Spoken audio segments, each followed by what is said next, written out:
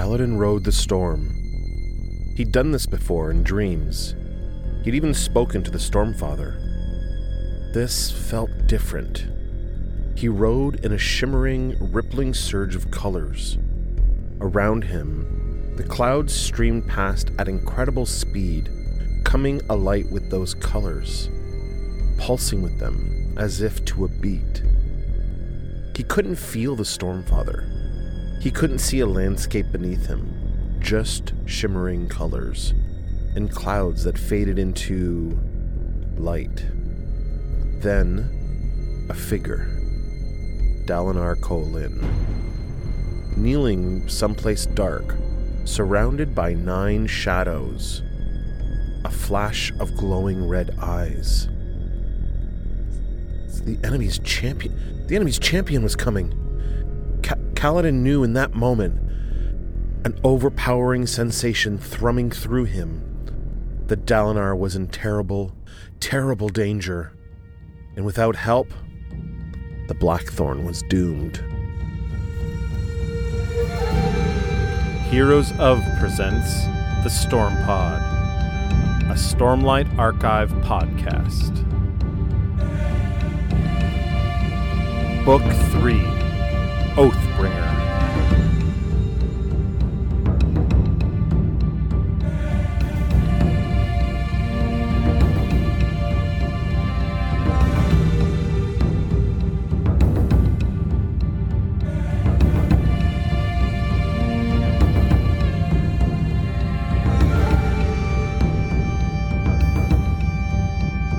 This is just a quick spoiler warning for chapters 96 and 97. If you haven't done your reading, or if you skipped an episode by accident, make sure you go back and do the things you're supposed to do. We are pounding through part 4 here, trying to get this book done. We really hope that you're enjoying our coverage, and we really hope that you enjoy this episode. Welcome to the show. I'm your host, Sean Q, and he is a spren that mimics weird stuff. It's Jack. What's up? Right. Yeah. I am the spren that likes the weird stuff. I that's so funny, dude. That's like one of the funniest parts of these 2 chapters is like that little tiny conversation between Syl and Pattern. Yeah. So like, oh yeah, you mimic weird stuff. Yeah. So you mimic weird stuff. I also like that there's some other reaction to Pattern being there that, like, I think it was the fortune teller, like looking at the doorway whenever. Yeah. No, it was the reaction to Adolin's spren. Yeah, that's right. Yeah. Like, and it's Adolin, I think, that's like, what are you doing there? Holy jeez. Yeah. I really like the the kind of spooky presence that the spren have in this world, and not only just to the fortune teller that they've met, but amongst themselves. Yeah, exactly. Like they even know what to expect, and they're still freaked out kind of by it or whatever. Yeah. It's really cool. Yeah. So these 2 chapters, not heavy in the reveal department, or if it was, I certainly missed it. There's some stuff in here we can chat about, except for there's a dream, like that warning. And we've had this conversation, I think in not only this book, but maybe in a few others, just about, this idea of the champion. Right. Yes. And Dalinar being in trouble. The 9 shadows. I've expressed several times the Blackthorn is like a I don't know, a device or something, or a tool you use, right? In war, you unleash it. The reading that Kaladin gets in this is that Dalinar is in danger because the champion with the 9 shadows is coming for him. Right. But you've kind of always said that you're more afraid that Odium might try to make Dalinar that champion. Or someone else, yes. Right. Yeah.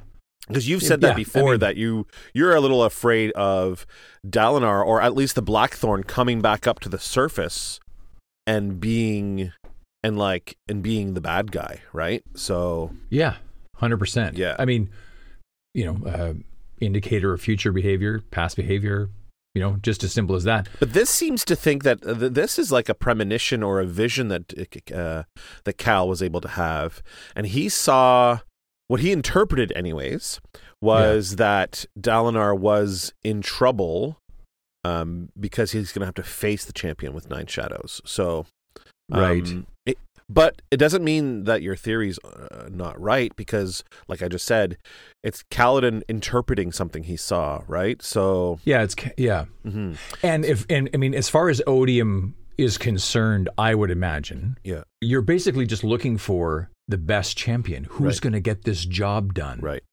I don't care what vessel. Mm-hmm. I'm willing to use anyone. Right. So that's an interesting. It keeps you on uneasy ground. Either he needs to find someone who can beat Dalinar or turn Dalinar, and either way, it gets what he wants. Right. Dalinar out of his way, kind of thing. Because Dalinar really is like kind of the. Though I was going to say Dalinar's kind of like the head of this coalition and the head of the resistance, but. I mean, Navani does a lot of legwork in this chapter. Oh man, does she ever? Yeah. This is, as I was telling you, this reminded me. Well, first of all, it reminds me of the Depeche Mode video for "Enjoy the Silence," where he's carrying the chair, right? Which is really great. Yeah. So I was imagining all these leaders carrying their own chair. Yeah. But it also reminded me of the Phantom Menace. Mm-hmm. One of the things visually I loved about that movie is when you got to see the Jedi Council. Mm-hmm. All the chairs were different. Right. And I thought, so it sort of evoked that for me reading this scene, which I loved. The Herdazian brings the biggest thing. It's like the gaudiest. Well, it's Lopin that does it, right? I know, it's the Lopin, right? Yeah. But he's probably carrying a chair that's like 13 feet high. And right. And the reason why, awesome. I have it in my notes later when we get to it, but one of the main reasons why is we've talked about this theory that we think that maybe Elokar might have made him king for a day. Right. And so now he thinks he's a former king, so he deserves a really big chair. Yeah. Exactly. Yeah. He needs a that's throne. Really cool. Yeah. And Dalinar was, forced, I'll bring a normal chair. He just wanted to bring a stool. Yeah. Want to note again that Yasna did as well. Yeah. Connects her to... They're very similar, right? To her uncle. Yeah. They've got this... I just like that weave that's between the two of them. I think it's cool. Yeah, she's definitely more like her uncle than... Well, she might be like her dad, but we don't really know her dad like that, right? So we don't know Gavilar like that. So... That would be an interesting...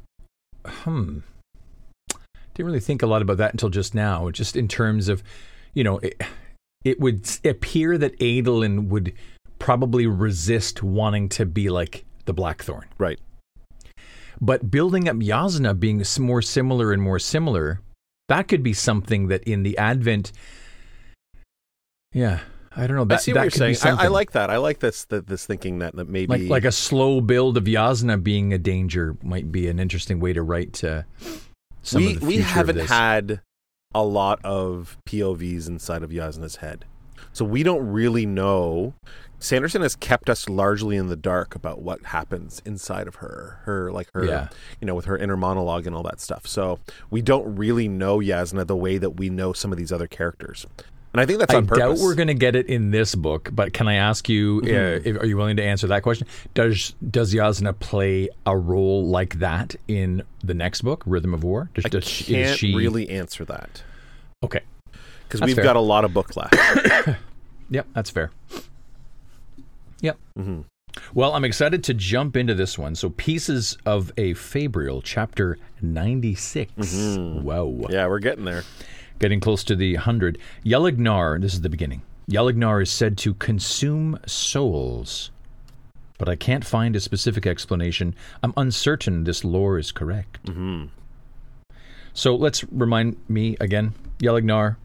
We know very little about Yelignar, one of the Unmade. You're right. All these characters that we're learning in Hessi's Mythica are all about the Unmade. Right. Yelignar was mentioned...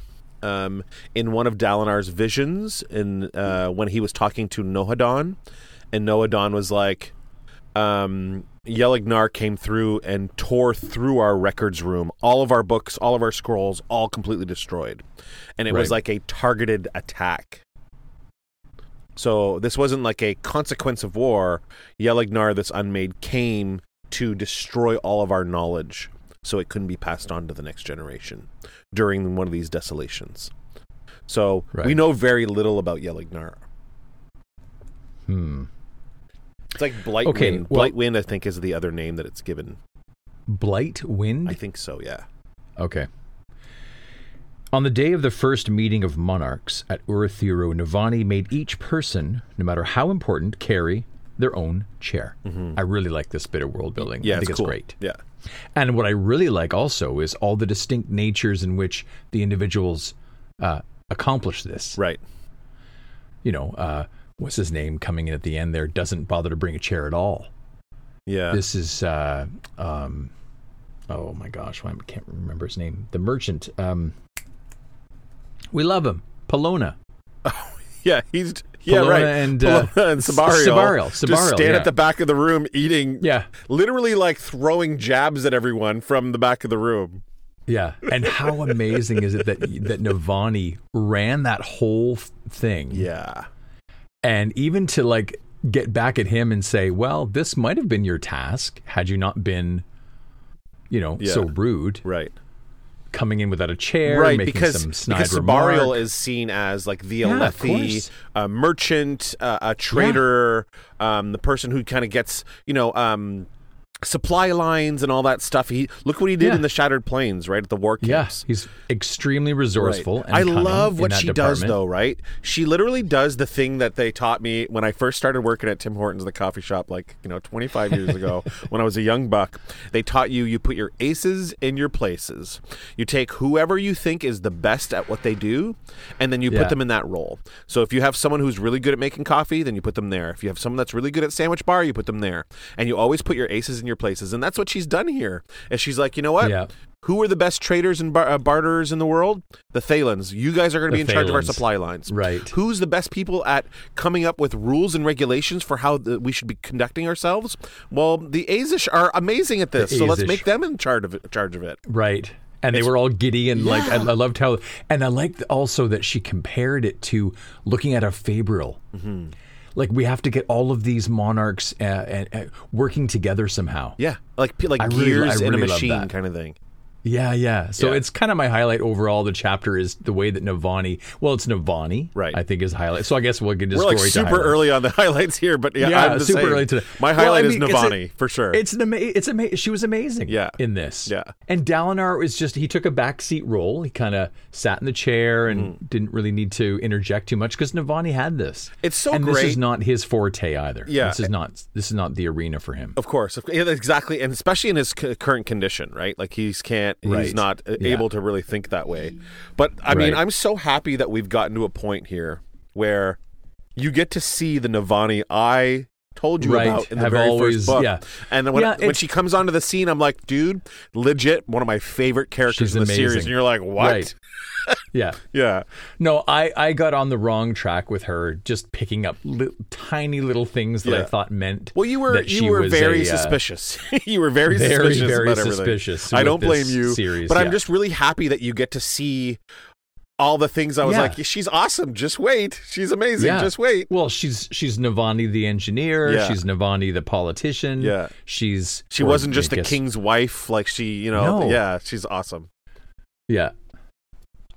Okay, so moving on to the second paragraph. Navani and Dalinar arrived first. Yeah, we haven't even covered anything. Yeah, exactly. So they arrive first. They're in this meeting room at the top of Urithiru. Her chair was sensible and comfortable, soul cast with a padded seat. Dalinar trying to bring a stool, but she insisted that he do better. Mm-hmm. So eventually he succumbed to bringing a stump weight chair with armrests and no padding. Yeah. I thought that might have been an interesting title here, but Pieces of a Fabrial I think is perfect. Yeah. No padding. He quietly spent the trip up watching the floors pass. You know what? I have to admit, there is some... We are seeing the realms blend. Right. I mean, we are getting a chapter here where, no doubt, it's a can of sardines. Right.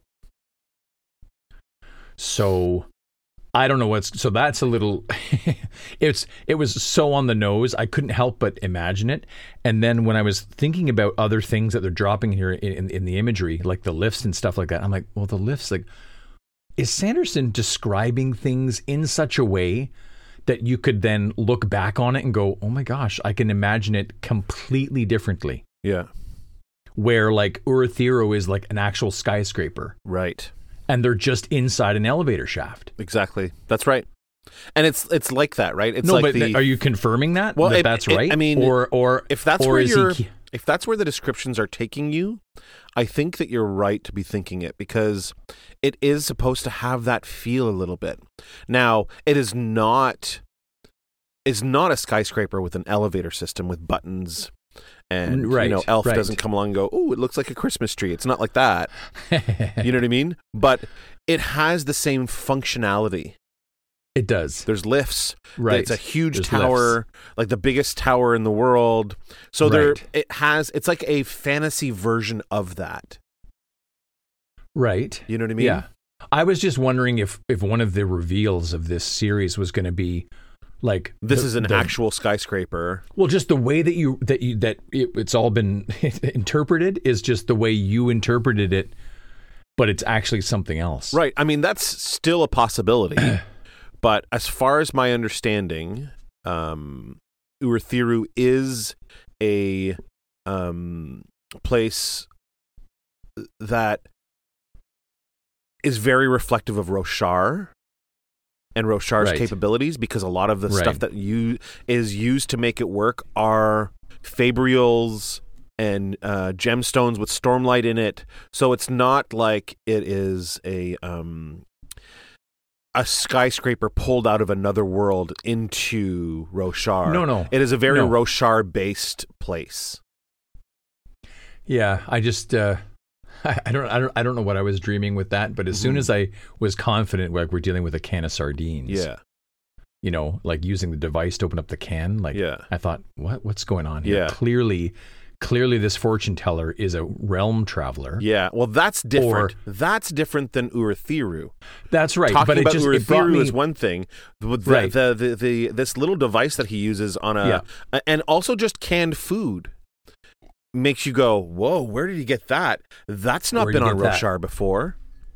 Right, and this also alludes to things like, okay, they have great shells and they have other organisms, let's say, living here that are uniquely described and uniquely named, but also, there's a horse. Right. And there's a rabbit inside of a story. And a rabbit, yeah. So again, the blending of realms. I think that's the way it was worded in the next chapter.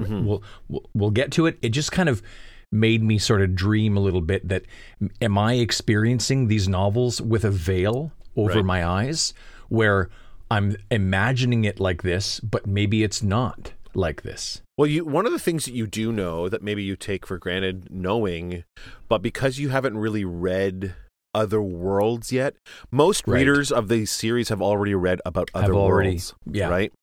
And within the Cosmere, and you've only read about this one world. So knowing that there are people who can travel, I mean, Captain Azure has told us that she has come from another world. Yeah.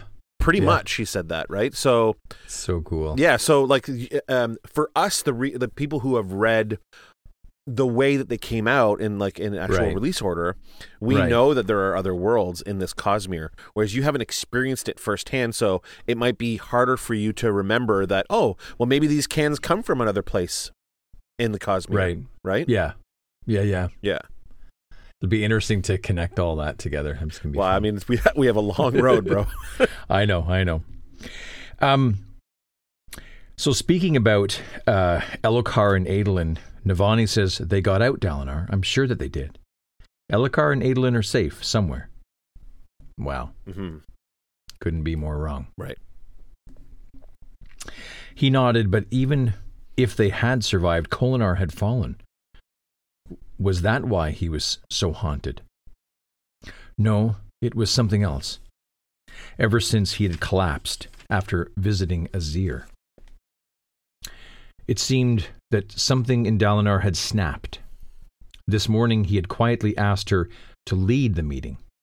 She was worried deeply for what was happening to him, and for Elhokar, and for Kholinar. But Storms, they had worked so hard to forge this coalition, she would not let it collapse now.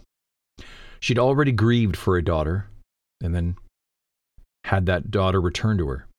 She had to hope the same for Elhokar. I really like that. Mm-hmm. She had to maintain the same hope. I love that she just, steps up to the plate here. It's really cool. Yeah. Okay, so they're in this large meeting room overlooking the mountains with glass windows. Servants set out refreshments. The tiled floor was in the image of the doubled eye of the Almighty, complete with surges and essences. Bridge 4 piled into the room after them. So it's kind of neat, the order here. You've got the main characters here, and then Bridge 4 right after. That's pretty great. Yeah. The Herdasian bringing in a chair so grand, inlaid with embroidered blue cloth and silver. It was almost a throne. That's awesome. Yeah, it's great. The Lopen brings it in. It would have been awesome to have a couple little sentences there from him. But they settled their chairs behind hers with a fair bit of squabbling, and then attacked the food. This is Bridge 4. Mm-hmm. A couple of words used to describe them: unruly and raucous. Not quite what I was thinking about Bridge 4, but okay. Maybe when it comes to food. Right. Bridge 4 had characteristically taken the news of their leader's potential fall with laughter. I love that line. Yeah. Kaladin is tougher than a wind-tossed boulder, Brightness, Teft had told her. He survived Bridge 4. He survived the chasms, and he'll survive this. You remember how confident they were that he didn't die in the chasms with the Shallan? Yeah. And they're like, they were just waiting for him. They waited for him for like 10 days or something ridiculous. That's right. To get out. Yeah. Because they're like, he's not dead. There's no way he's dead. You know what? Just that, setting that up for so long has got to be a tool that Brandon Mr. Sanderson may have to use. God, let's hope not. Let's not go there. Well, setting that up? Yeah, I know. I don't know. Okay. She had to admit their optimism was heartening. But if the team had survived, why hadn't they returned during the latest high storm? Mm-hmm. Steady, Navani thought to herself, regarding the bridgemen who were surrounded by laughter spren. That's funny. Mm-hmm. One of those men currently carried Jezeraz's honor blade. She couldn't tell which had the blade. They swapped it among themselves in order to be unpredictable. Love this. Amazing. Yeah, one amongst that group of men have one of the most powerful things in the world, and you're not going to know who until it's probably too late. Amazing. So they each get a chance to practice with the sword so that they don't, because Cal's gone, so their squireship is gone. Right. It's run out or whatever. It's too far. Sure. But they each get to practice, every day or whatever with this blade to keep themselves fresh. Yeah, it's really so great. Cool. It's a mini highlight for sure. Yeah, it's really awesome. Lope in the chair, Navani, amazing. This, amazing. Okay, so the chair-carrying tradition was in part a symbol of equality. Yeah, okay, makes sense. She might be able to learn something about the monarchs from their choices. This I liked, that Navani is expressing like what she wants from the meeting. Mm-hmm. And it really kind of positions her. I mean, she's just so much the queen. Yeah. I find. Being a human was about making sense of chaos, finding meaning among the random elements. First to arrive was the young Azish Prime. His tailor had done a wonderful job making his costume fit. This is funny because I was hoping this was noted by Aelin, right? Mm-hmm. Right. Well, and it's really because a child would be swimming in the stately robes had it not been adjusted. He's got this headdress on as well. He carried a very ornate throne covered in loud Azish patterns. The large contingent settled in and others flooded in behind, including the representatives of the kingdoms that were subject to Ezir. The prime of Amul, the princess of... Is it called Yazir? Yeah, Yazir. Yazir, and the ambassador from Tashik all brought chairs that were faintly inferior to that of the Azish Prime. I love that. I love how supremely precise that was done. He comes in first. His chair looks like this. They all come subservient to him behind him, and all their chairs look slightly less just a little lavish less than his. Yeah. Right.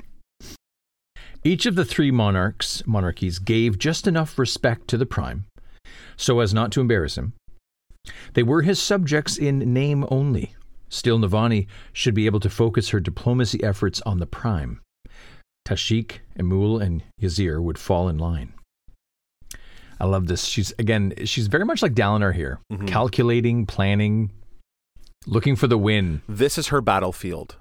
Right. You know? The Alethi contingent arrived next.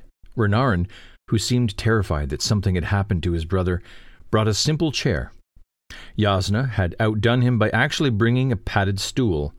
She and Dalinar could be painfully similar. Yeah, I love it. It's so I wanted to pause there. And I love that. Like, oh, okay. I love that because that's something that happens. That is something very much in our world. Like I've been told my whole life that I'm like my Uncle Don. Yeah, and it's my mom's brother. Like painfully so. Like right. And he's amazing. He's an amazing man, and it's so great to be compared to him. So, but like we forget that those ties are almost as important too as like mother daughter, mother son, father daughter, father son, or whatever. You know what I mean? Like our aunts and uncles are important in our lives, and it seems like these two characters are very similar. Okay, so could be painfully similar. Navani noticed with annoyance that Sabariel and Pelona weren't with the other high princes. Well, at least they hadn't shown up bearing massage tables, which of course they would totally do. If it's a chair of their liking, it's going to be a chaise lounge, right? I love the massage table. That sounds amazing. Yeah, that's pretty great. And there's like, you know how like massage tables have that hole cut out for the face? Yeah. But there's 100%. Like a little spot on the bottom where the face is where they can put a glass of wine with a straw so they can just sip. Yeah, exactly. I love those characters so much. Okay, notably, Ile Sadius ignored the requirement that she carries her own chair. A scarred guardsman placed a sleek lacquered chair down for her, stained so dark a maroon that it might as well have been black. She met Navani's eyes as she sat, cold and confident.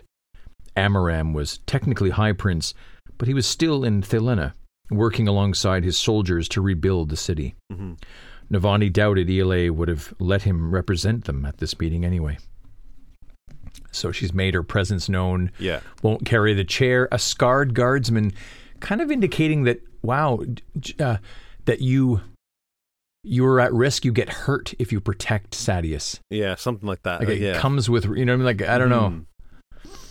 It seemed so long ago when Ile and Navani had huddled together at dinners, conspiring on how to stabilize the kingdom their husbands were conquering. Now, Navani wanted to seize the woman and shake her. Can't you stop being petty for one storming minute? It's funny. We talk a lot about, or we did, about this friendship between Dalinar and Sadius and how this was a friendship that forged this empire along with Gavilar, and that, you know, losing... Dalinar has mentioned that losing Sadius was a huge blow. Yes, I had to look behind my back all the time, but he was so pivotal and important and such a genius at this stuff that we really are losing a resource when he's dead. Right. We kind of forget that Ile and Navani were really, really close. We get glimpses in these flashbacks, Dalinar's flashbacks. But like this is saying it plainly, like while the men were out conquering, the women were literally figuring out how to make a country. Right. You know? How to forge alliances and whatnot. And it's funny how quickly it all gets changed and dissolves. Yeah. You know? That's the other thing that's so crazy about this moment is they're not so civil with one another. Mm-hmm. And that line she says, can't you stop being petty for one storming minute?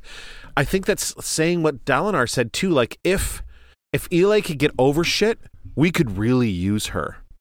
Right. You know what I mean? Because she's like they had been mentioned before. She's like a master spy.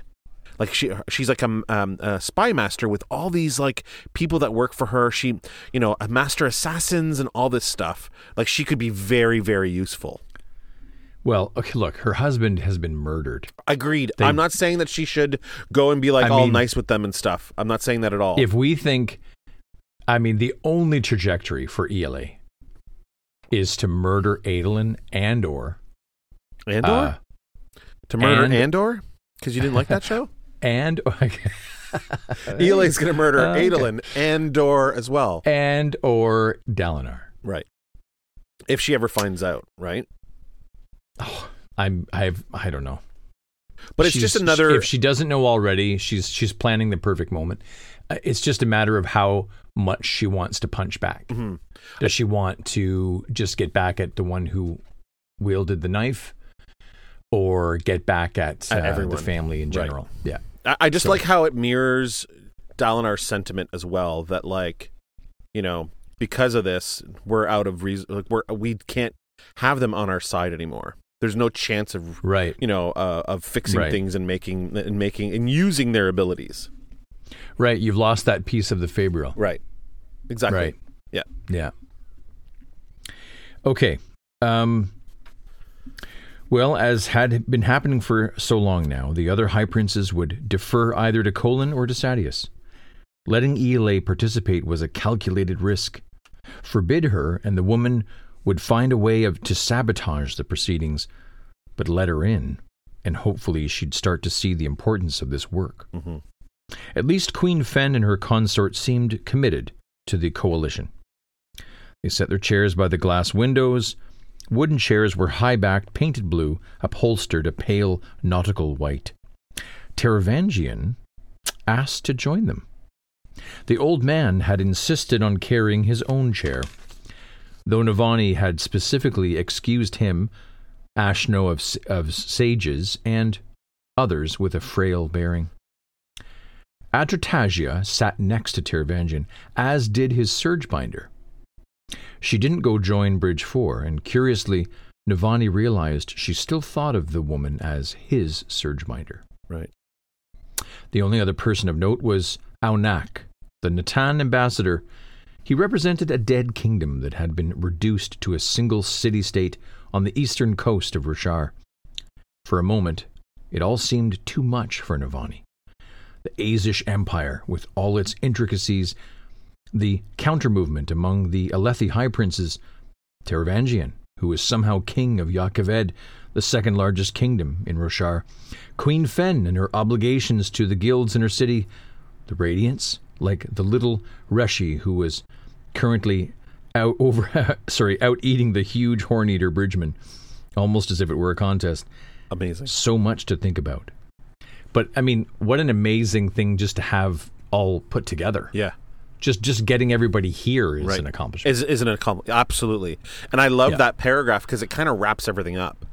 Here's everything all at once that we're looking at. Right. You got all the stakeholders in one room. Mm-hmm.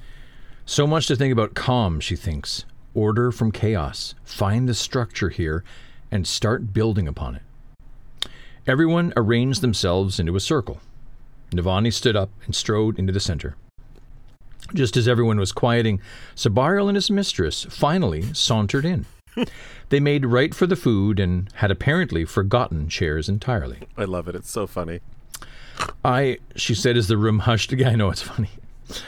I know of no other conference like this in the history of Roshar, Navani says.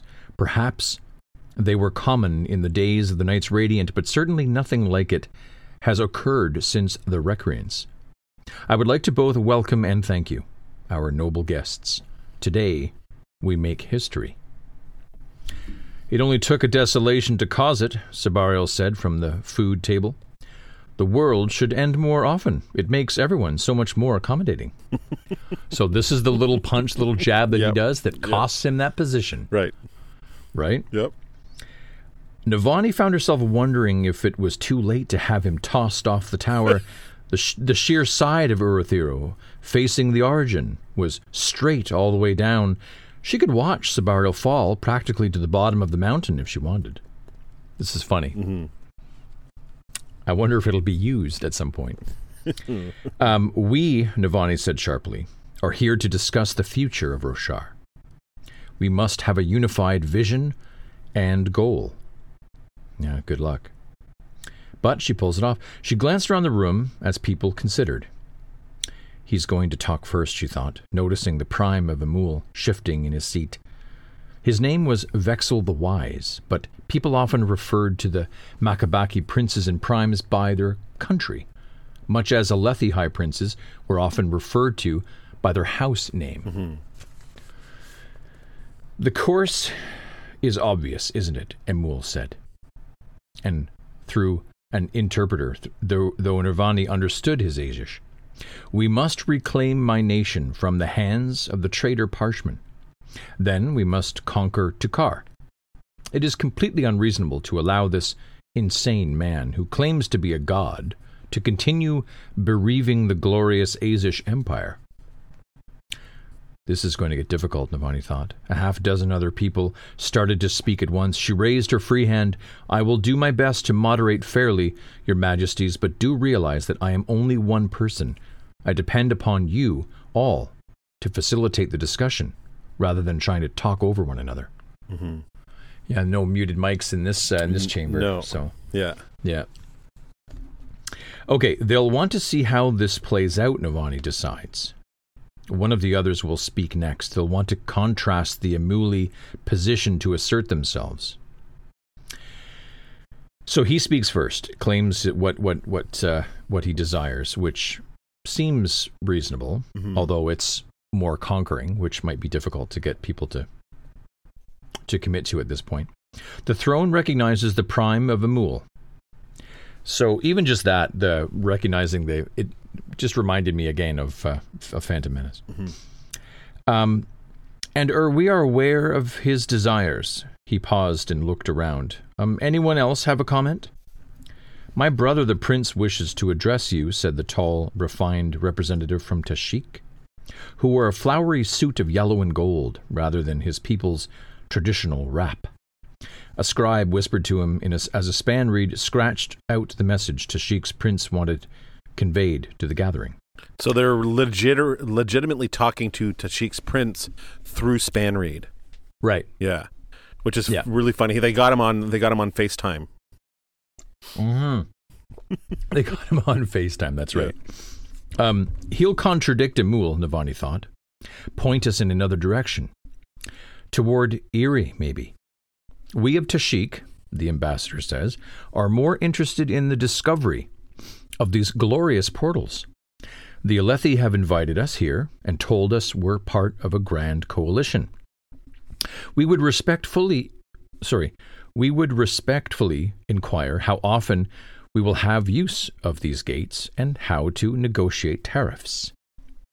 Immediately the room exploded with conversation. Our gate, Aunak said, in our historical homeland is being used without our permission. And while we thank the Alethi for securing it for us, Fen interrupts. If there is to be war, Fen says, then it's a bad time to be discussing tariffs. We should just agree to free trade. Which would help your merchants, Fen, Sabariel calls. How about asking them to help the rest of us out with some free wartime supplies?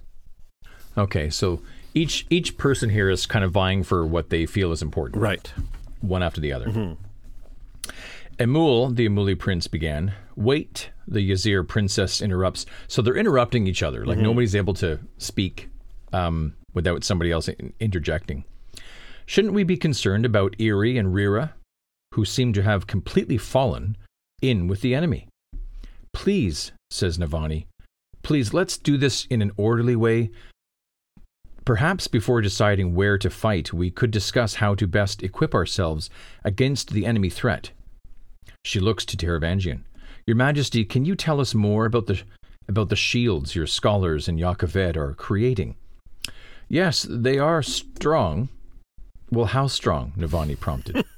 Very strong. Yes, strong enough. He scratched his head and looked at her helplessly. How strong do you need them to be? She drew in a deep breath. He wasn't having a good day. Her mother had been like that, lucid on some days, barely cognizant on others. So here's a question I have for you. Yeah.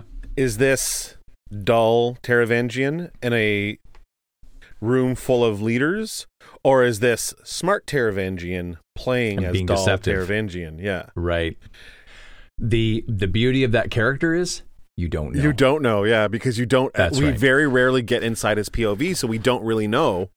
Right. And I love it. Every time he's on paper, on screen, you have to be like, which one is it we're dealing with right now? The one who would know is the one who plays cards with him to see if he has any like facial tics. Right. Well, Advertasia knows, obviously, right? Right. So, because right. when he woke up that day, he would have had to do the tests to figure out how smart he was. Right. So they Right. know, but they're not going to divulge anything like that. No. No one else other than his inner circle even knows that he has this affliction. Right. So, yeah. So you don't know. The answer is we don't know. Before we pass too far away from it, I want to just bring up the fact that the Aunach of Natten Yes. said the Oathgate from our traditional home was secured by the Alethi. That's the one at And it's Narak. being used. That's right. Because that whole area used to be Natten, like the old ancient kingdom of Right. Natanatan or whatever. Right. And they haven't owned that area for like a long time. That's But right. he's claiming it because it's their ancestral homeland. That's right. So that's our Oathgate. Right. He kind of just slipped that in, like literally the least important person in the room. It's like, yeah, well, that's our Oathgate because of, reasons. Well, and fair enough. I mean, each person is vocalizing what's important to them. Right. But really, it's just trying to herd cats in this whole thing. So Navani is just overwhelmed by all the talking over each other and saying things, and then she tries to get back to talking to Teravangian, but it doesn't really work because her trying to focus the conversation on something like these shields that he's developing. Right. It doesn't bring everybody in. No, because he's like, they're doesn't. good, I guess. Yeah. The half shards, Navani says, addressing the room, will give us an edge against the enemy. We have given the plans to the Azish scholars, and I'm looking forward to pooling our resources and studying the process. Could it lead to shardplate? Queen Fen asks. Possibly, Navani says, but the more I study what we've discovered here in Urithiru, the more I've come to realize that our image of the ancients, having fantastic technology, was deeply flawed. An exaggeration at best, perhaps a fancy. But the shards, Fen says. Manifestations of Spren, Yasna interjects here. Not fabrial technology. Even the gemstones that we've discovered containing words of ancient radiance during the days when they left Urithiru were crude, if used in a way we hadn't yet explored. All this time we've been assuming that we lost great technology in the desolations, but it seems we are far, far more advanced than the ancients ever were. It is the process of bonding Spren that we lost. Pretty cool, Not right? lost. Yeah, what's even cooler is what said after Yasna's thing here. Not lost, the Azish Prime said. Abandoned. Right. It's really good for the kid to reminding everybody, yeah. Reminding everyone that we didn't lose the ability to bond with the Spren. It was abandoned for reasons. Right. Yeah, what do you think about this whole... Yeah, we don't know what caused the recreants. We don't know. Right. Still, we don't know. But I want to ask you about this paragraph here that Navani starts and then Yasna finishes. This thought of this ancient technology that we used to revere as so far advanced is actually... those people were not advanced. We're the ones who are advanced in our technologies. They just had the ability to bond Sprens, and when we look back on them, they had these shard plates and shard blades, but those were just consequences of abandoning the Oath Pack, and that these blades became dead, and the shards were abandoned, like the shard plates were abandoned. They didn't actually have great technologies like we have. We've literally created fabrials, and we created all these things. They just kind of abandoned this old magic that they had. And it seemed at first to us that it was high technology, but the thing that we didn't have for a long time, was the ability to bond spren. That was the only thing that they didn't have. Right. It's kind of, I think what Jasna's kind of painting here is a picture of the past where magic accomplished things, and then magic was abandoned. Right. And along the way, we've discovered more scientific discoveries. The use of gemstones, unlocking their potential, creating fabrials, combining what's in our realm and taking advantage of it, or making it work for us. I don't quite see it the same way as Jasna's painting it. I think that using magic or spren to accomplish great things in the past, and it's clear that they were great. I mean, Urithiru is an ancient creation, is it not? So just the creation of it, even if it was used with the bonding of spren, is a great accomplishment. You can't accomplish things like that without acknowledging, I suppose, an element of wielding the ability to use science or technology of some kind, right? It's kind of like us looking back on the pyramids and wondering, well, how was that accomplished? And of course, there's endless amounts of programs that try to answer that question and provide all kinds of different options of how they were created. Would we say now we're more technologically advanced? Yep, that's what we would say. But to an ancient civilization, those accomplishments are also equally as awe-inspiring as, let's say, the advent. We're probably advanced for their time, and yeah. So it's kind of time and place. Jasna's being a little proud, I guess, about where they're at now. Yeah, she's definitely doing a Versatilian thing. She's looking back at the past and re-examining its validity, right? What can we learn from looking back at the past? Well, what she's saying is, we may have misunderstood how they were, is all she's saying. We might actually have better technologies now than they did then. I think that what she's saying, it sounds like it's true. It sounds like it's true. It sounds like that you're wielding science, if you will, better now than maybe they did back then. Maybe they were accomplishing what they were doing with other means. And those means, once you abandon the oaths, I guess there may have been a period of, let's say, going back to the Dark Ages, because you didn't have that technology once you abandoned the spren. Right? Like once you betrayed your oaths. So it took all that time, if you will, in between the recreants to gain it all and back where they are now for all the technological advancements.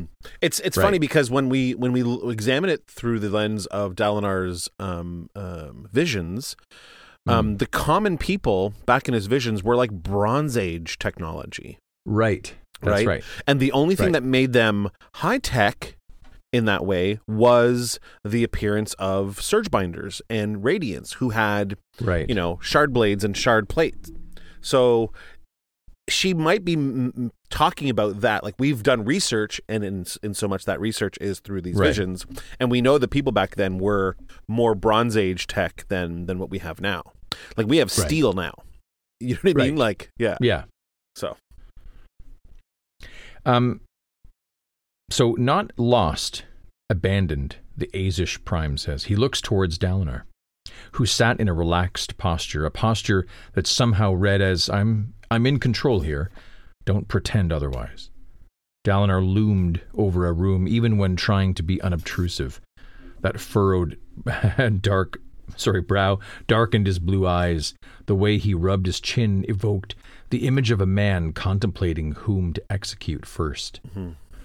This is, not necessarily the way I want Dalinar described at a time like this. It sort of seems like, again, he's wrestling with something and showing his showing his face, if you will. Mm-hmm. I mean, really what's important here is the more measured and calculated Dalinar that we had earlier that was reaching out to different kingdoms and wanting to form the coalition. He can't even be that person anymore, though. He's so overwhelmed with his inner thoughts about the Eevee and Rathalas and these memories that are flooding back that he's not able to be that person right now. Thank God Navani can be, though. Yes, thank God Navani can be. The attendees had arranged their seats roughly in a circle, but most of them faced Dalinar, which he kind of took, or somebody's taking, as if they didn't trust him. Mm-hmm. They had to face him. The ancient oaths are spoken once more, Dalinar says. We are again radiant, and this time we will not abandon you. I vow it. Nura, the vizier, whispered in the Azish Prime's ear, and he nodded. We are still very concerned about the powers in which you dabble. These abilities, who is to say that the lost radiants were wrong in abandoning them? They were frightened of something, and they locked these portals for a reason. Mm-hmm. This is all. It's the greatest concern, right? Is this whole thing? Mm-hmm. Is the new radiants, if you will, the new team that's being formed here, are mistaken. Right. What if they give up too? What if they abandon too and we're all screwed? Well, that, or maybe it's a mistake to, unlock the gates and to, form the bond with the Spren again. Mm-hmm. Maybe that's part of the thing that's maybe not so good. It is too late to turn back from this now, Your Majesty, Dalinar says. I have bonded the Stormfather himself. We must either use these abilities or crumple beneath the invasion. I don't quite share Dalinar's it's this way or this way. Mm-hmm. I think it's a little more subtle than that. There must be something else that's a little more nuanced, let's say, between those two options. Bring order from the chaos, Navani's thinking. She gestured towards the bridgeman and lift. I understand your concern, but surely you have read our reports of the oaths these radiants follow. Protection, remembering the fallen. Those oaths are proof that our cause is just, and our radiants are trustworthy. The powers are in safe hands, Your Majesty.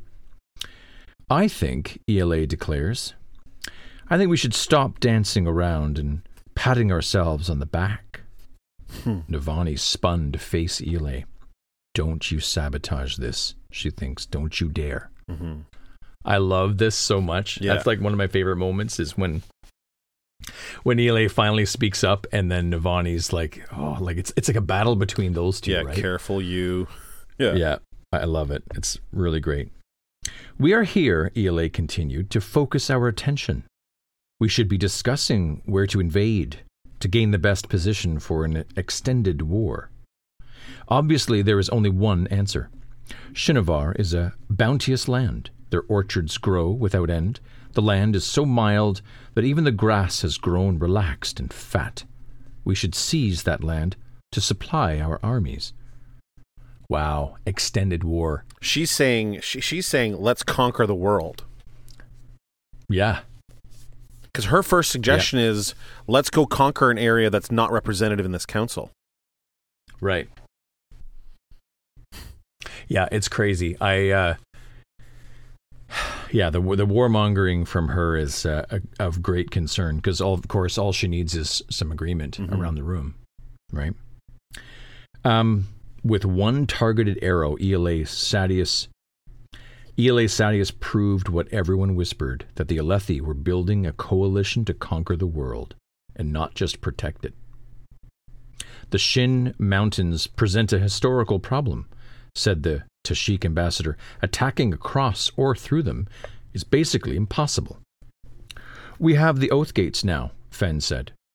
Not to bring up that particular problem again, but has anyone investigated whether the Shin one can be opened? Having Shinovar as a redoubt, difficult to invade conventionally, would help secure our position. So It's amazing that she just drops this one line. Yeah. And it's already being considered. Yeah.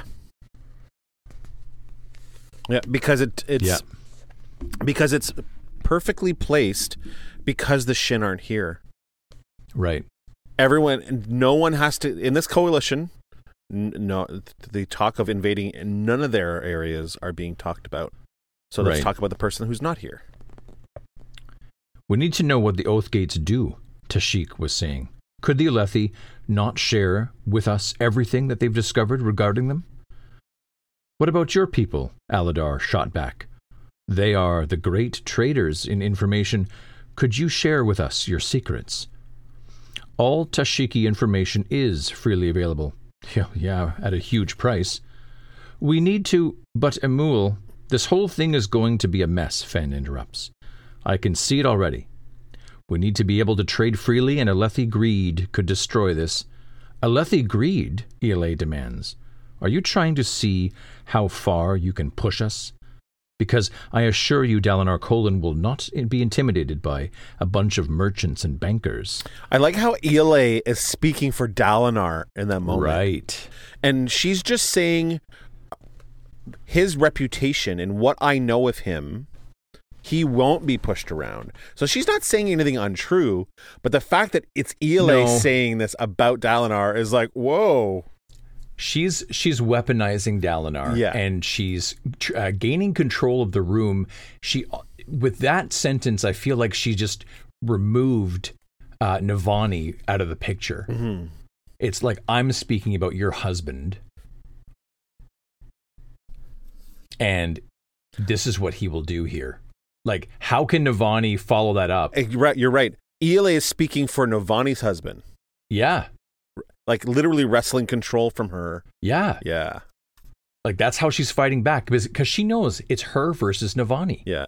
ELA is so fucking smart, bro. She's so her good. Speaking, it's a really good maneuver, and Dalinar, I don't even think contests what she said. If I had been Dalinar in that moment trying to keep this all together, I would have greatly disagreed with the characterization from ELA. It would be funny if we could see a picture of what's going on in Dalinar's head in that moment, and it's like that meme where the dog's in a room that's burning and he's like, I'm fine, everything's fine. Yeah, everything's but it's Rathalas and he's like, everything's fine. I thought it was brilliant of her to use Dalinar in that way. Yeah. He's not going to tolerate, and basically shutting Queen Fen down. Right. So hang on, bankers and merchants, please, Navani says to the growing uproar. Quiet. Nobody seemed to notice. Navani breathed out and then cleared her mind. Order from chaos. Just listen to them.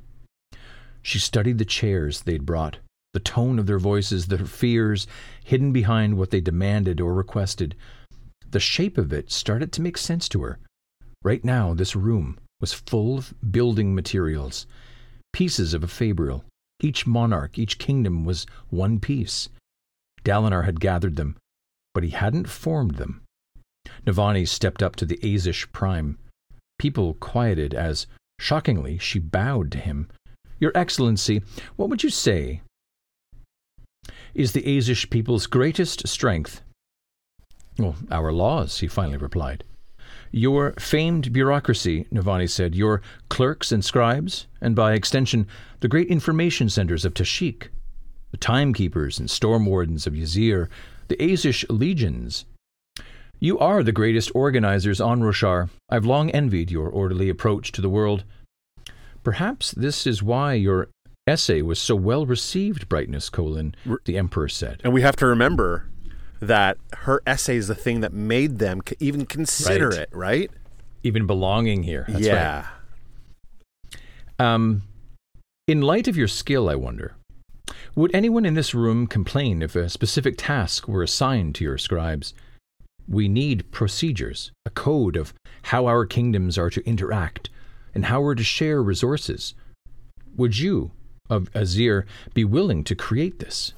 The viziers looked shocked, immediately began talking to one another in hushed, excited tones. And it looks like, the looks of delight on their faces were enough proof that, yes, indeed, they'd be willing. Right. I love this. This is Navani. And you know what I love about Navani is that it wasn't below the belt. She didn't have to go personal on ELA. Didn't have to go after her. Just completely scrubbed around her. You know, went for what's important and got them interested in playing to their strengths. Yeah. They literally gave them exactly what you wanted. Aces in your places. Yeah. Right. Yeah. She literally was like, what do they love the most? Oh, yeah, right.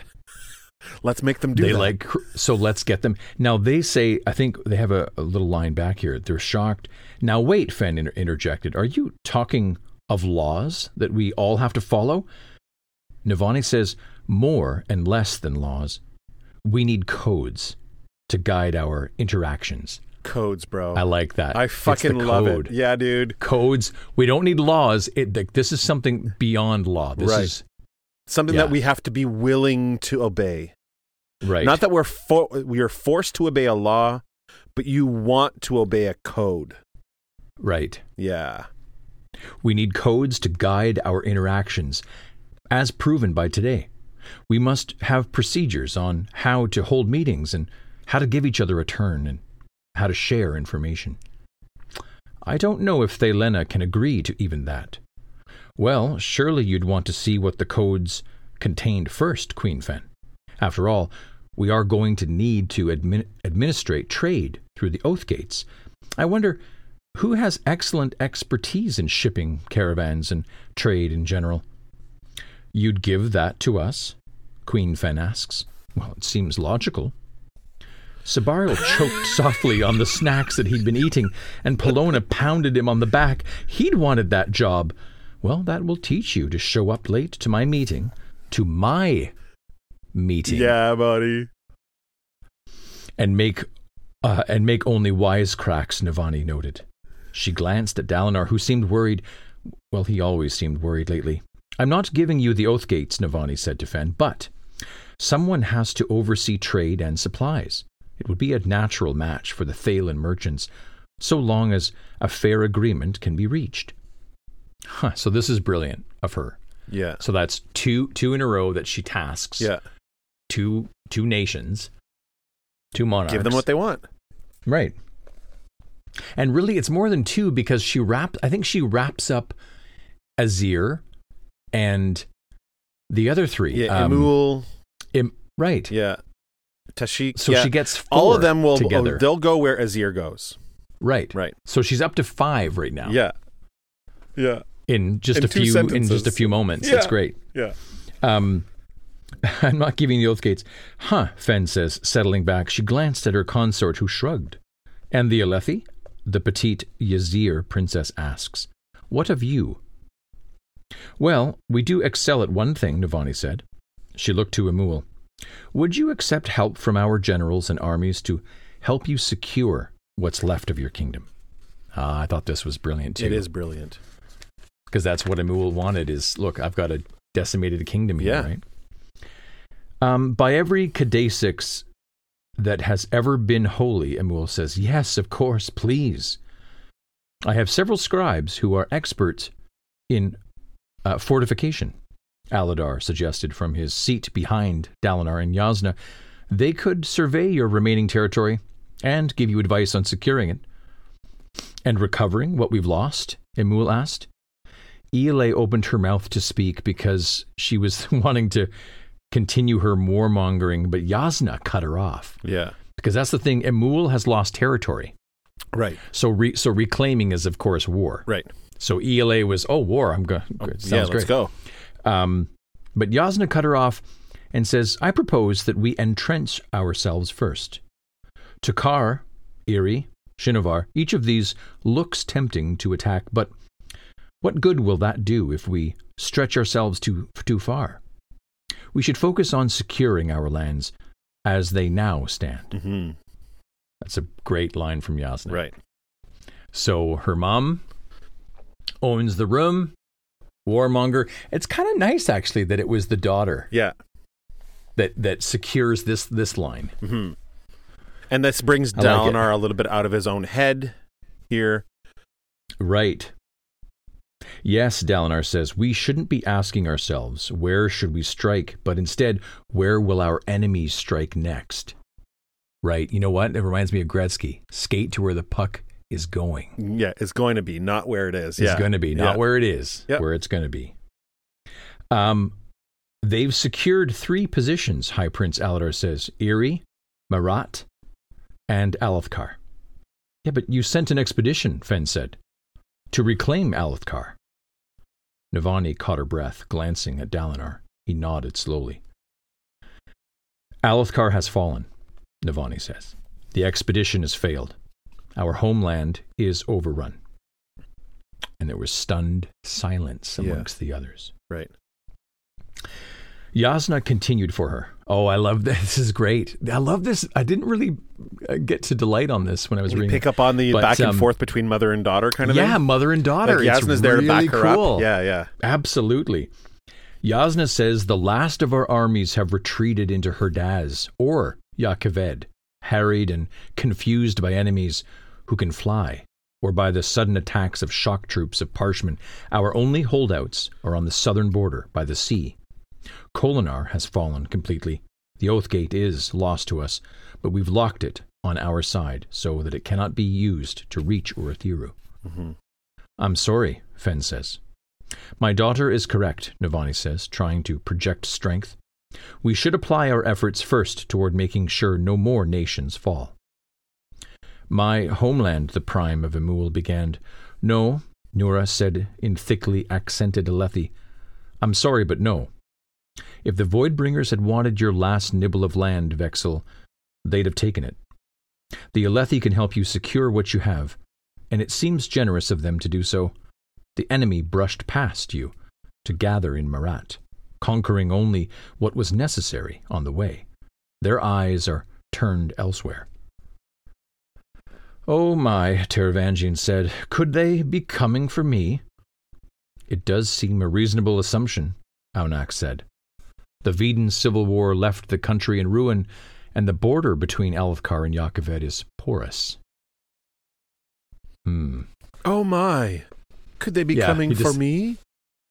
Yeah. It really makes me think that he's the smart one right now. Yeah, you think so? Yeah. And this is a perfectly placed, like, where do we send help? Well, what about me? Oh, what about me? Yeah. What about the old man? Yeah, you know what? I think you're probably right. Like, he's kept pretty much silent this whole time. This whole time until that moment. Yeah. It feels like he's the smart one. Yeah, maybe. Maybe Dalinar says, I've fought on that border. It's not as easy a battlefield as it would seem. Mm-hmm.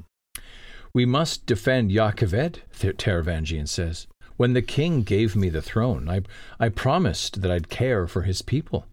If the Voidbringers attack us... The worry in his voice gave Navani an opportunity. She stepped back into the center of the room. We won't allow that to happen, will we? I will send troops to your aid, Taravangian, Dalinar says, but one army can be construed as an invading force, and I am not intending to invade my allies, even in appearance. Pardon me. Can we not mortar this alliance with a show of solidarity? Will anyone else help? I really love this tactic. If I send a bunch of soldiers into your country, it does appear like I'm invading. But if we send an army made up of a bunch of different countries, then it looks like a peacekeeping force. Right. Right? It's awesome. No, it's. I'm glad that Dalinar was of sound mind enough at that moment to suggest it. Mm-hmm. We will send 5 battalions to Yakaved, he said. This will prove an important test of mobility through the Oathgates. Oh, will anyone else help? The Azish Prime regarded Dalinar. Behind him, the viziers and scions conducted a private conversation by writing on pads of paper, and when they finished, Vizier Nura leaned forward and whispered to the Emperor, we will send 5 battalions. So he got 5 battalions from Azir, yeah. This will prove an important test of mobility through the Oathgate's King Taravangian. You will have the support of Azir. I wonder if Taravangian wanted that.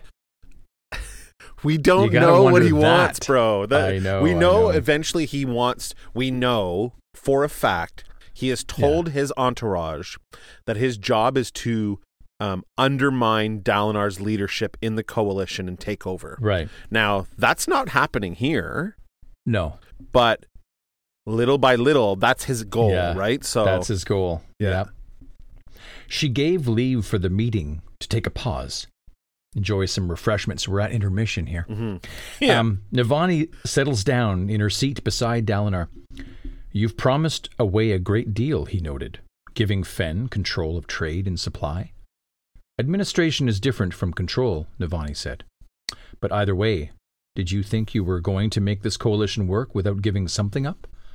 No, of course not, he stated outward. That haunted expression made her shiver. What did you remember, Dalinar? And what did the Night Watcher do to you? They needed the Blackthorn. She needed the Blackthorn. His strength to quiet the sick worry inside of her, his will to forge this coalition. She took his hand in hers, but he stiffened, then stood up. He did that whenever he felt he was growing too relaxed. It was as if he was looking for danger to face.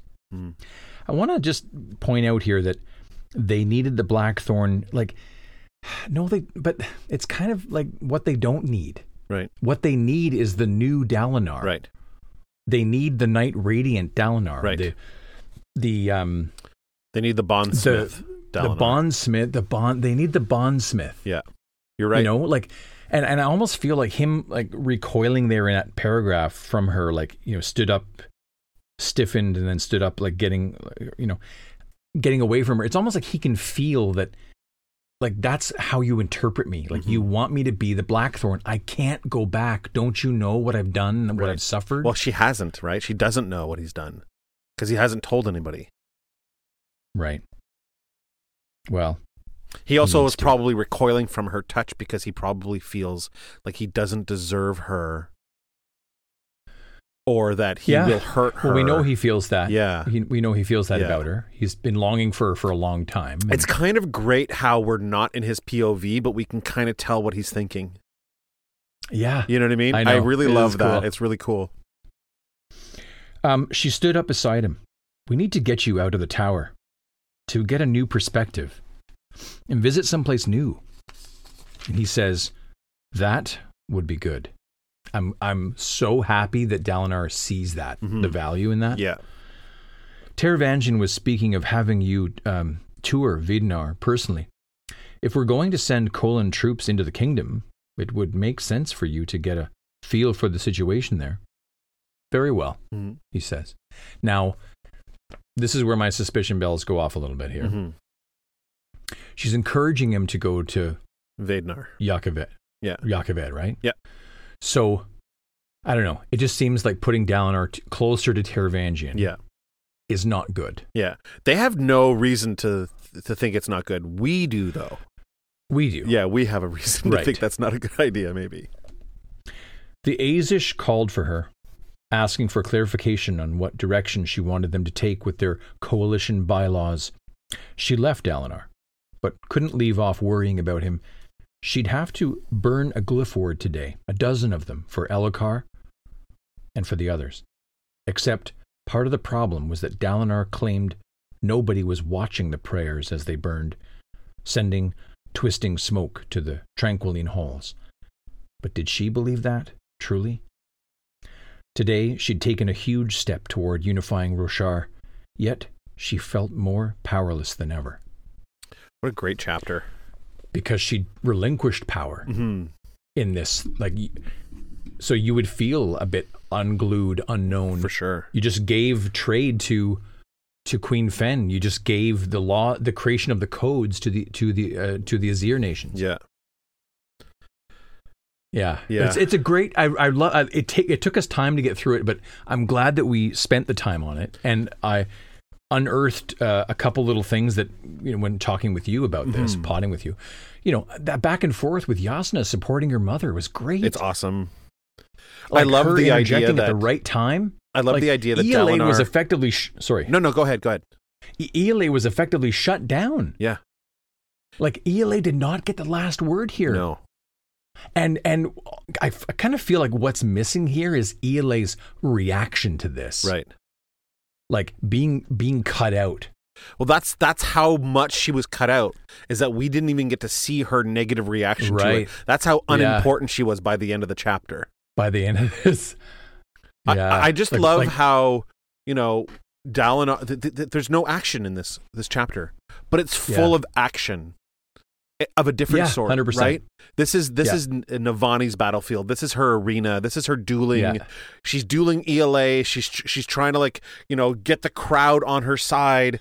It's great. I love it so much. This is crazy pressure put on diplomacy checks, persuasion checks, charisma checks galore. This is role playing at its best. I love. There's a line she says here. The shape says? of it, this is Navani. The shape of it started to make sense to her. Right now, this room was full of building material, pieces of a Fade Girl. Each monarch, each kingdom, one piece. Yeah. Dalinar had gathered them, but he hadn't formed them yet. And who better to form them than someone who's an engineer, an artifabrian who can put all those pieces together? Yeah, it's great. She's a really fascinating. Like her two talents here.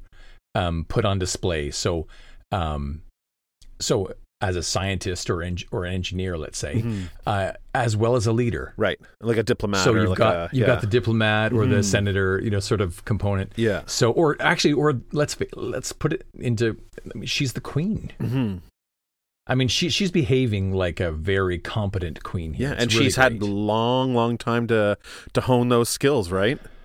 Yeah, you know what? And she always described as being, or not always, but she made mention that she felt like she was living underneath Gavilar, right? Right. Negatively, too. There was a negative connotation to it, that he might not have been the nice person that everyone thinks he was, or whatever. Yes, right. So it was kind of a hint at what Gavilar could have been, let's say, to her and their relationship and time together. I was suspicious that it was an indication of her being power hungry. Right. Yeah. Right. So that's what I was concerned with. Another tiny little highlight to kind of wrap it all up is when she says she thinks my meeting. I love it. My meeting. I love it. I know. It's so great. That was the other gem. You're right. Yeah. That's it. Yeah. I was trying to think. There was a couple little ones like the back and forth with my meeting. Yeah, it's great. It's like when Kaladin claims the skies, like they're mine. Yeah, they're mine. You know what I mean? Like, this meeting is mine. Yeah, it's great. I like that a lot. That's awesome. Okay, great chapter. Okay, so the next chapter is chapter 97. Mm-hmm. Now, how do we get this? Help me get this name right. Is it Rhino? I kind of feel like it might be the name of that small city in the United States that's like Las Vegas. Reno. Yeah. Reno is good. I don't mind doing Reno, but I was wondering with the double I. Mm-hmm. It's definitely not Rhino. You're right. It could be. Yeah, I don't know. It's not Rhino? It doesn't really matter. Reno. I did listen to it on Audible, and I don't remember how they pronounce it on Audible. So, okay, so we haven't settled on it, but let's settle on Reno, I guess. Mm-hmm. This chapter is quite fascinating, and this is where this chapter very aptly could have been named Sardines. Right. Sardines in a can.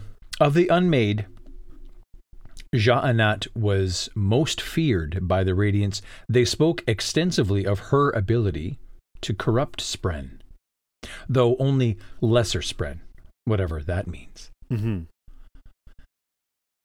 The unmade Ja'anat feared to have the ability to corrupt Spren. What do you make of that? Well, we know that she does that. Because Shallan made note of it in Kholinar. Yep. The Anger Spren looked different, all that stuff. So they all look different. They were all corrupted by her presence. Right. But Hesi here in Mythica is saying that only lesser Spren. So does that mean that Ja'anat cannot corrupt like Syl or Pattern or any of the other kind of Spren? Right. Yeah, we don't really know. Remember, this is an old tome, this Hessi's Mythica. Right. So Mythica. maybe Jeanette has the ability to do that, and Hessi just never knew she did. Right. Or the writings she found said that she couldn't, but we don't really know. The only evidence we have so far is that she absolutely can corrupt lesser spren. Right. Kaladin remembered holding a dying woman's hand during his days as a slave. He remembered crouching in the darkness, thick forest underbrush scratching his skin, the night around him too quiet. The animals had fled. They knew something was wrong. Mm-hmm. The other slaves didn't whisper, shift, or cough in their hiding places. He'd taught them well. God, I love that. Mm-hmm. He taught them to be quiet. Yeah. How to survive, how to protect. We have to go. We have to move. He tugged on Nalma's hand. He'd promised to help the older woman find her husband. She resisted his tug. The underbrush was safe for the moment, but it was also too obvious. The Bright Lords had chased them in circles for days, getting closer and closer. Stay here, and the slaves would be captured. He tugged again, as she passed the signal to the next slave all the way down the line. Then she clung to his hand as he led them, as quietly as he could, toward where he remembered a game trail. Get away. Find freedom. Find honor again. It had to be out there somewhere. The snapping sound of the trap closing sent a jolt through Kaladin. A year later, he'd still wonder how he missed stepping in it himself. It got Nalma instead.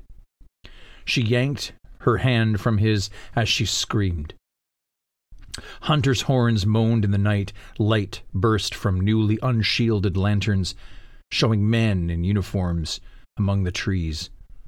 "Oh, Stormfather," Kaladin whispered. "Stormfather, no." "Kaladin," she said through clenched teeth. "Kaladin, run." Arrows cut down several of the fleeing slaves. Traps caught 2 others. In the distance, a voice called out, "Wait! That's my property you're cutting down." A necessity, Bright Lord, a stronger voice said. "The local High Lord. Unless you want to encourage more of this behavior." So much blood. Kaladin uselessly made a bandage for Nalma, tried to push him away, to make him run. Or as Nalma tried to push him away. He took her hand and held it, instead weeping as she died. After killing the others, the Bright Lords found him still kneeling there. Against reason, they spared him. They said it was because he hadn't run with the others, but in truth, they needed someone to bear warning to the other slaves. Regardless of the reason, Kaladin had lived. He always did. Cool, right? Crazy. So this is like the last chapter that we had with Kaladin, where we didn't have an official 7 years ago flashback. Right. But we get him contemplating his life. Right. This is... So this is shortly after he became a slave then. Right. This is before Bridge 4. Mm-hmm. Before he's on his way with Tvlakov in the slave pens on his way to Shattered Plains. This is during... In that time when he was in the slave pens with Tvlakov, he told us that he tried to escape many times as a slave. Many times. And that he had changed hands many times. So this is probably one of those times. Right.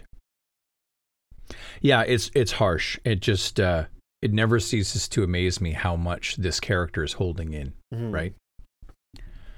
I love the fact that he uselessly was trying to make her the bandage, knowing he knew that she was dead. Yeah. But he was just going through the motions anyways. Yeah. No, it was really great. Anything else in there that you think of? Find freedom, find honor again. Mm-hmm. I find it interesting how he had this sense of find honor, escape, and then, of course, when we catch up with him in Way of Kings, he really enters into being the wretch there. Like the experience of Bridge 4 initially nearly destroyed him. Right. Yeah. If there's anything in this little POV that I want to like kind of think about is that line when he says a year later and he still wondered how he missed stepping in it himself. Yeah. Right. Like he still thinks about that. Yep. So, there's nothing in here that would suggest Syl's presence or anything like that, but he still thinks like how close it would have been, how close it was that it was almost him that stepped in it and not Nelma, right? So some things are meant to be and some things are just coincidental, I think. You know what I'm just thinking about now is just how Bridge 4 is so confident, Kaladin laughing. He's always going to survive. Yeah. But yet, if we start off with the wretch and how Bridge 4 nearly killed him, Bridge 4, the experience of that, is living under, that was Sadeas. Right. Sadeas nearly killed Kaladin. Right, it's true. And he's had a few other close calls as well. Mm-hmm. The Assassin in White. Yep. That was close. Yep. That battle at the castle. At the castle. And yeah, I don't share Bridge 4's confidence. Right. Yeah, this is a good example of it. It's been close. This is a good example of it, is that it was that close to him dying. And he could have been Nelma, and he could have been the one that's dead. And then all of this would be different, right? Everything would be different. Mm-hmm. Yeah. Yeah. And then even you could even go so far as to say, Sadeas nearly killed him, the Assassin Whites nearly killed him, the Stormfather nearly killed, like the storm nearly killed him. If he hadn't had that little bit of stormlight, right, or if he hadn't had that gem in his hand, he wouldn't have been able to heal himself, right? Right. Yeah. So close. Yeah. I don't know. Anyways, just thinking about that. Yeah, it's cool. Okay, so back to this. So we get a little change here. There was no underbrush here in Shadesmar.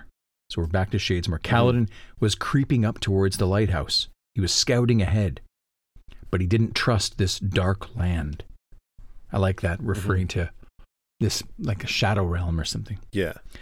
He focused on staying low to the ground, trying to use rifts in the black stone to hide his approach. I could really picture this, actually. Mm-hmm. Fortunately, stepping silently wasn't difficult on this glassy ground. The lighthouse was a large stone tower. Yeah, this was total D&D. Approaching this tower, sneaking up. This is classic. There's a bonfire atop the lighthouse. It threw a flagrant orange glow over the point of the peninsula. But where did they get the fuel for that thing? Mm-hmm. It's a very good question. Yeah. After a short time, something crawled out of the beads of the ocean near him. A round, lurg-like creature with a fat, bulbous body and squat legs, about the size of a toddler. It hopped close to him, then tipped the entire top half of its head forward. A long tongue shot up in the air from the gaping mouth. It began to flap and wave. It was an anticipation spren. They looked like streamers on his side, but those were waving tongues? What other simple, stable parts of his life were complete lies? Well, they would have seen these spren in the physical realm, and they would have been like, these nice streamers.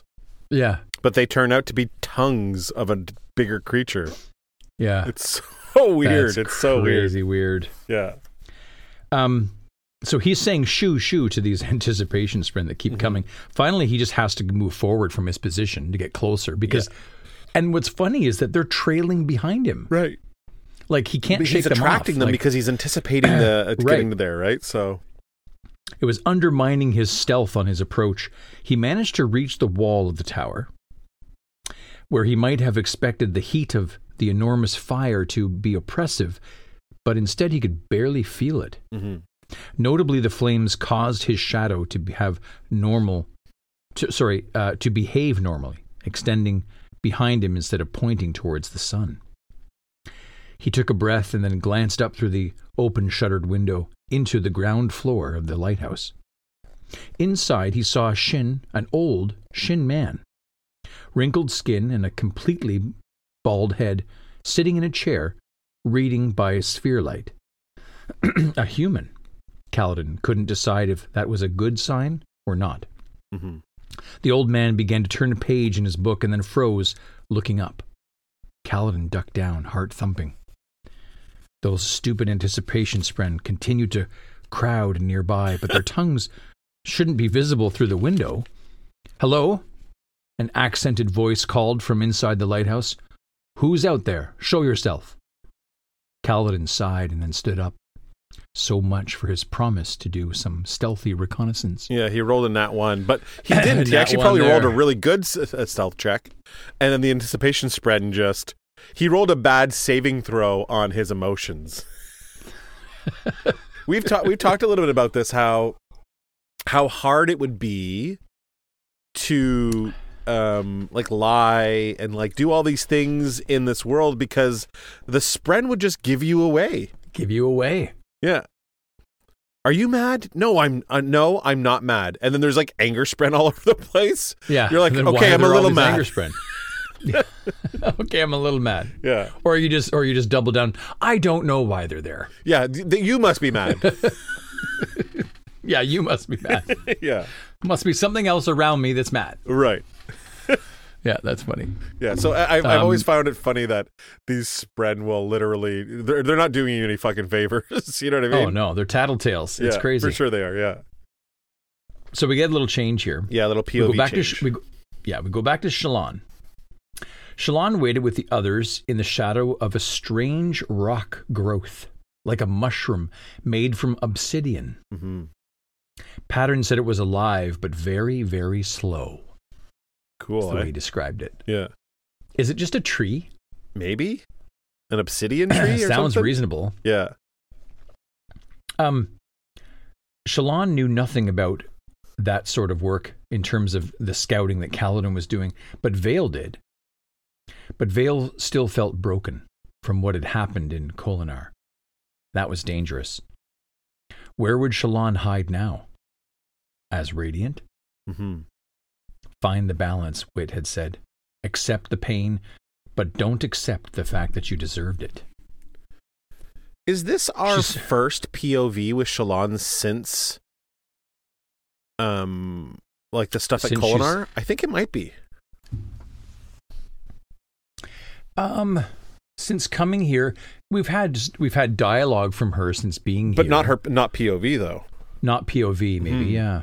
Yeah, so it's good to know she's still struggling with all this stuff inside.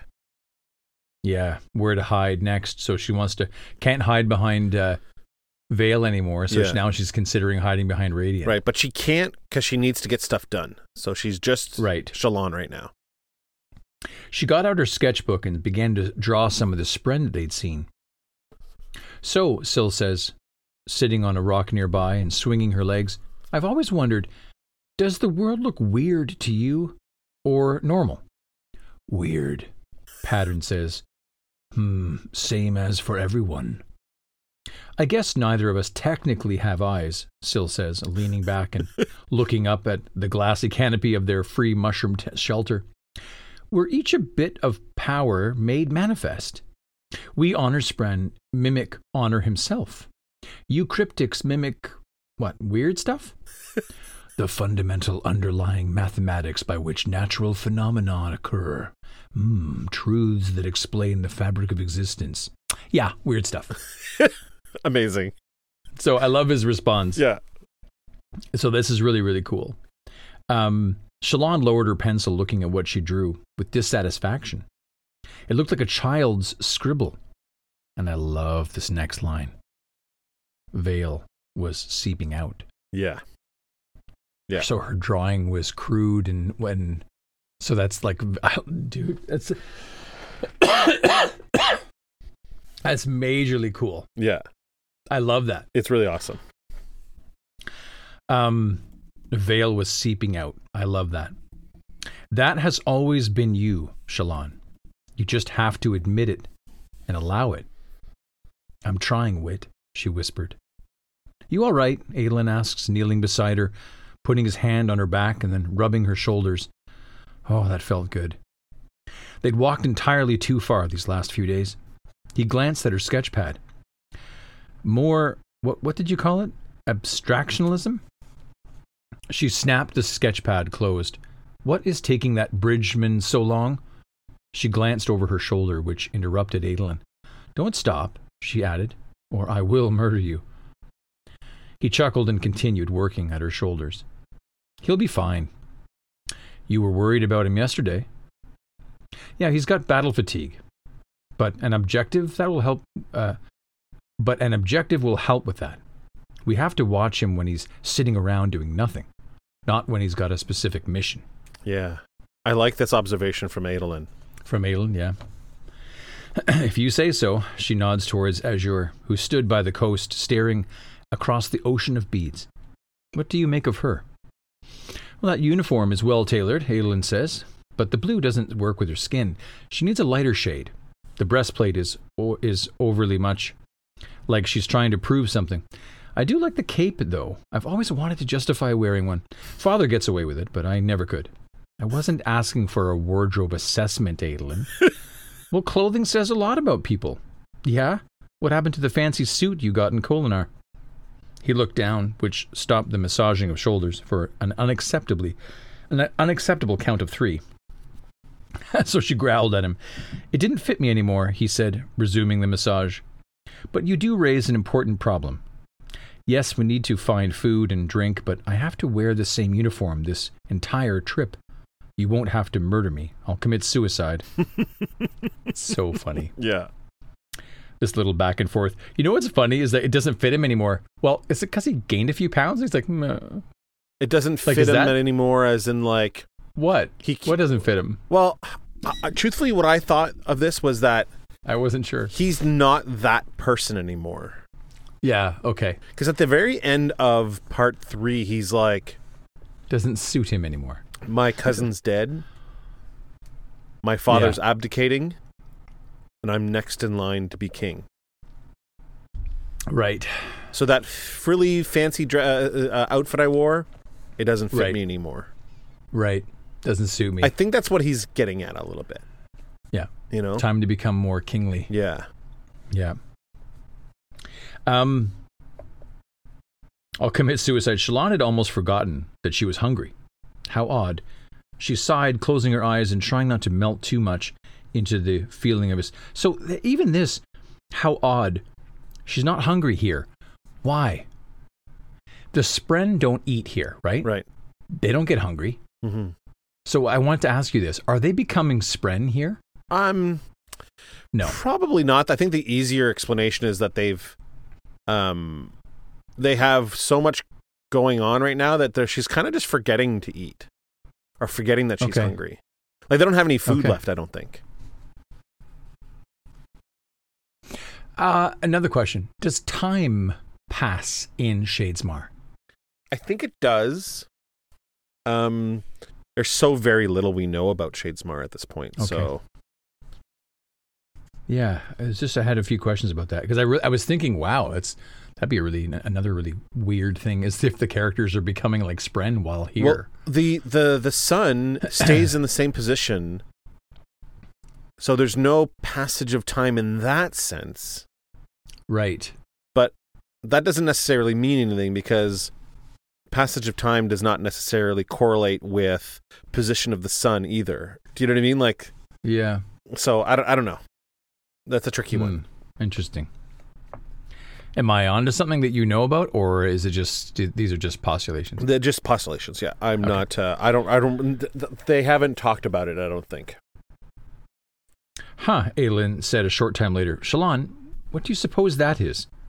She followed his nod and spotted an odd little spren floating through the air, bone white and brown.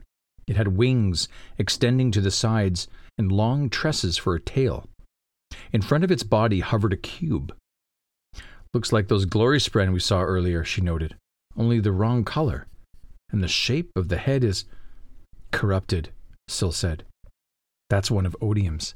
Mm-hmm. Ooh, I love that ending. I thought that was great. Yeah. But it was a little bit of a trick. Right. Which is great.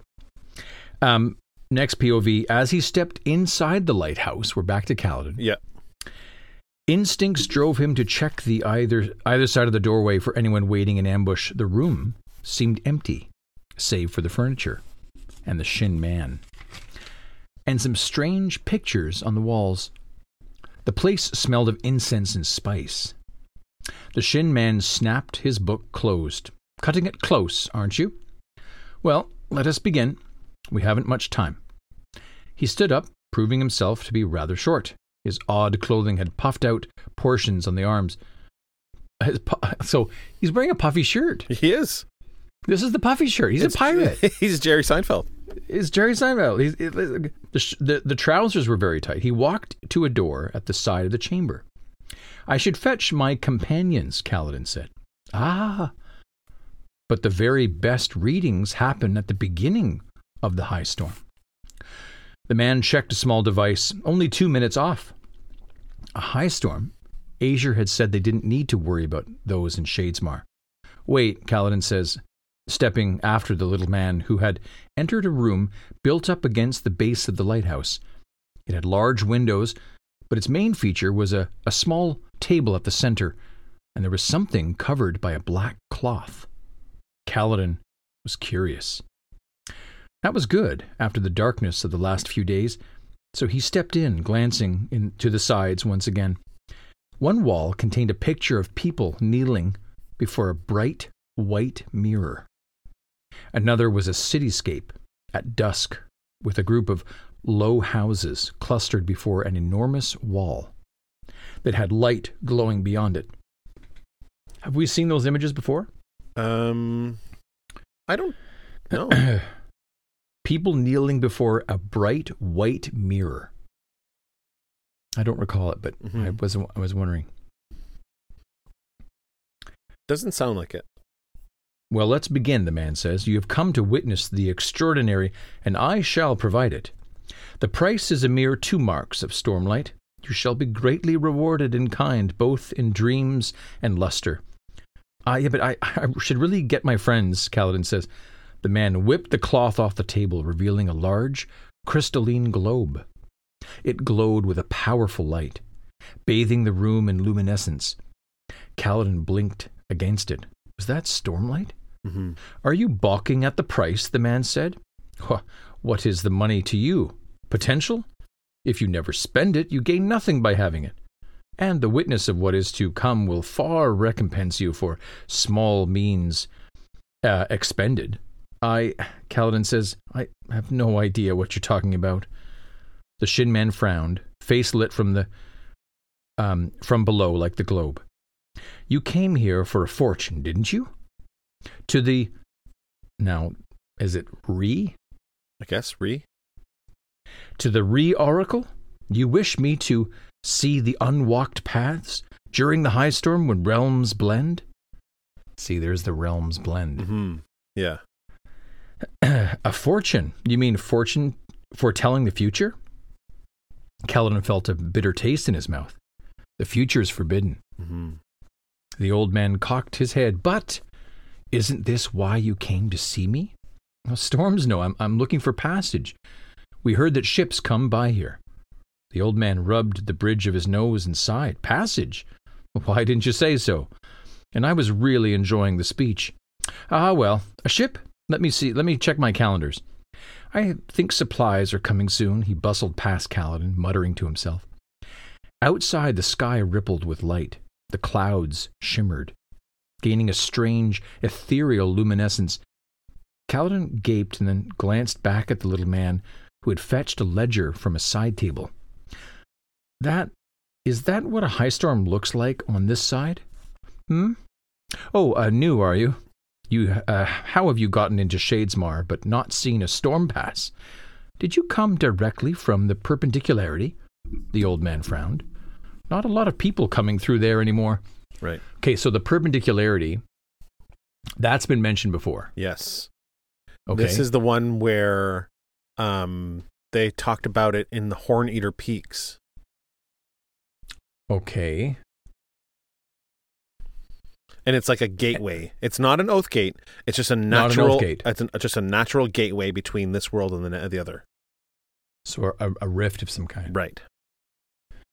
Interesting. Honors perpendicularity, I think it's called. Not a lot of people coming through there anymore. That light, the bright sphere on the table, as large as a man's head and glowing with a milky light.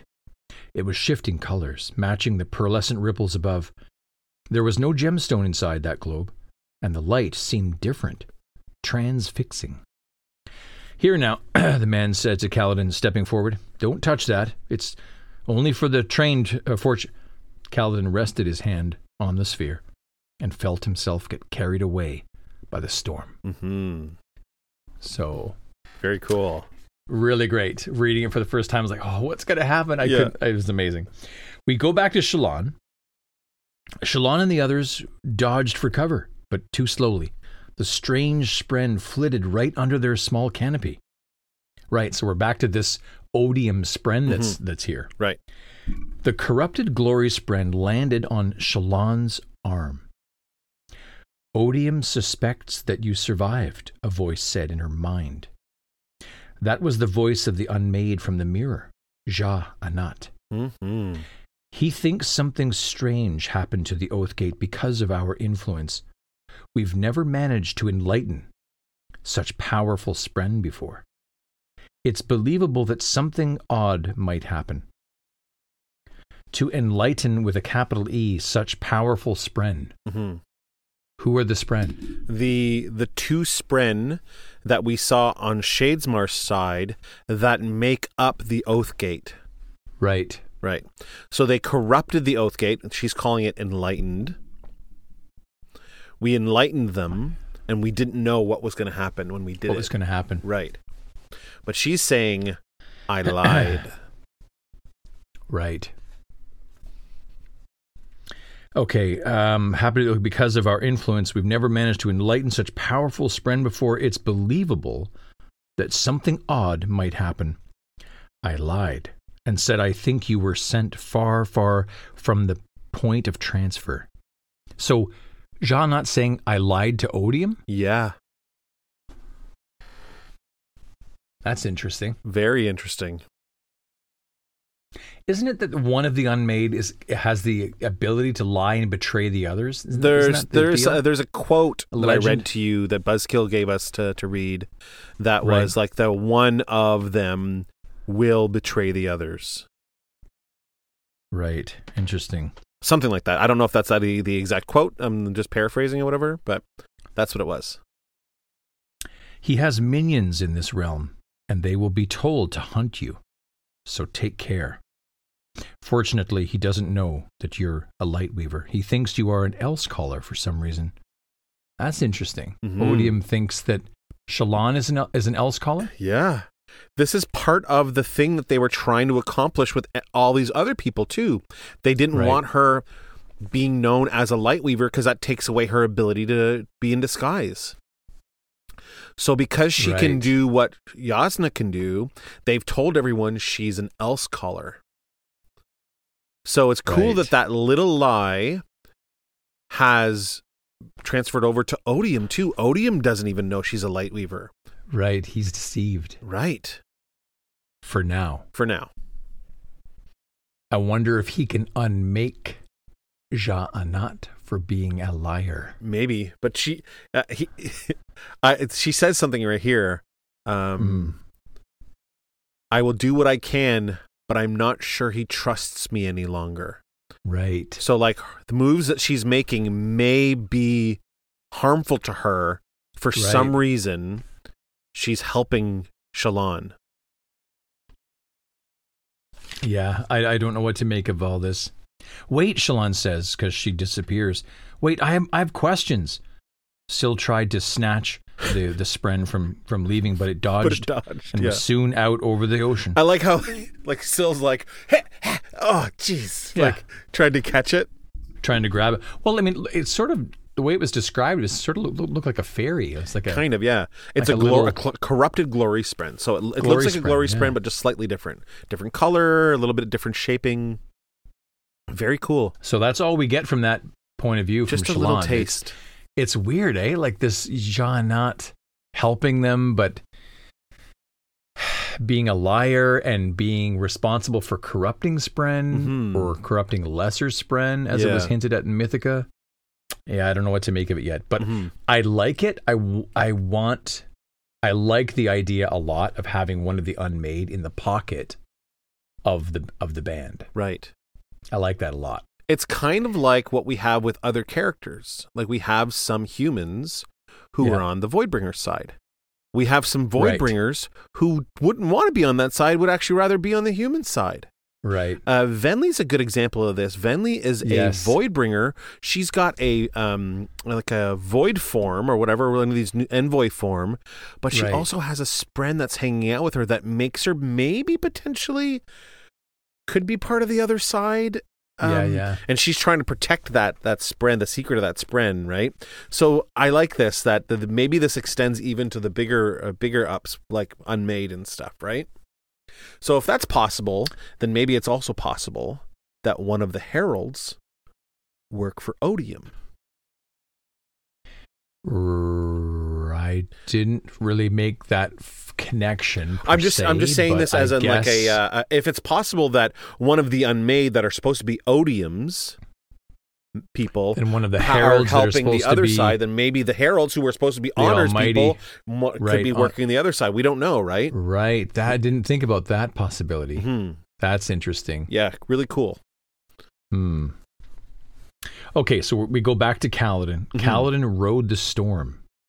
He'd done this before in his dreams. Yeah. But this felt different. He rode in a shimmering, rippling surge of colors. Yeah, this is wicked. And then he comes across a figure of Dalinar Kholin kneeling someplace dark, surrounded by 9 shadows, a flash of glowing red eyes. The enemy's champion was coming. Kaladin knew in that moment, an overpowering sensation thrumming through him, that Dalinar was in terrible, terrible danger. Without help, the Blackthorn was doomed. Where? Kaladin screamed to the light as it began to fade. And when? How do I reach him? The colors diminished. Please. He saw a flash of a vaguely familiar city. Tall, built along the stones, it had a distinctive pattern of buildings at the center, a wall, and an ocean beyond. Kaladin dropped to his knees in the fortune teller's room. The little Shin Man batted Kaladin's hand from the glowing sphere. Urchin seers like myself, you'll ruin it, he trailed off, and then took Kaladin's head, turning it toward him. You saw something? Kaladin nodded weakly. But how? Impossible. Unless you are invested. What heightening are you? He asks. He squints at Kaladin. No, something else. Merciful Domi, a surge binder? It has begun again? Kaladin stumbles to his feet. He glanced at the large globe of light, which the lighthouse keeper covered up again with the black cloth, but then put his hand to his forehead, which had begun thumping with pain. What had that been? His heart still raced with anxiety. I need to get to my friends, he said.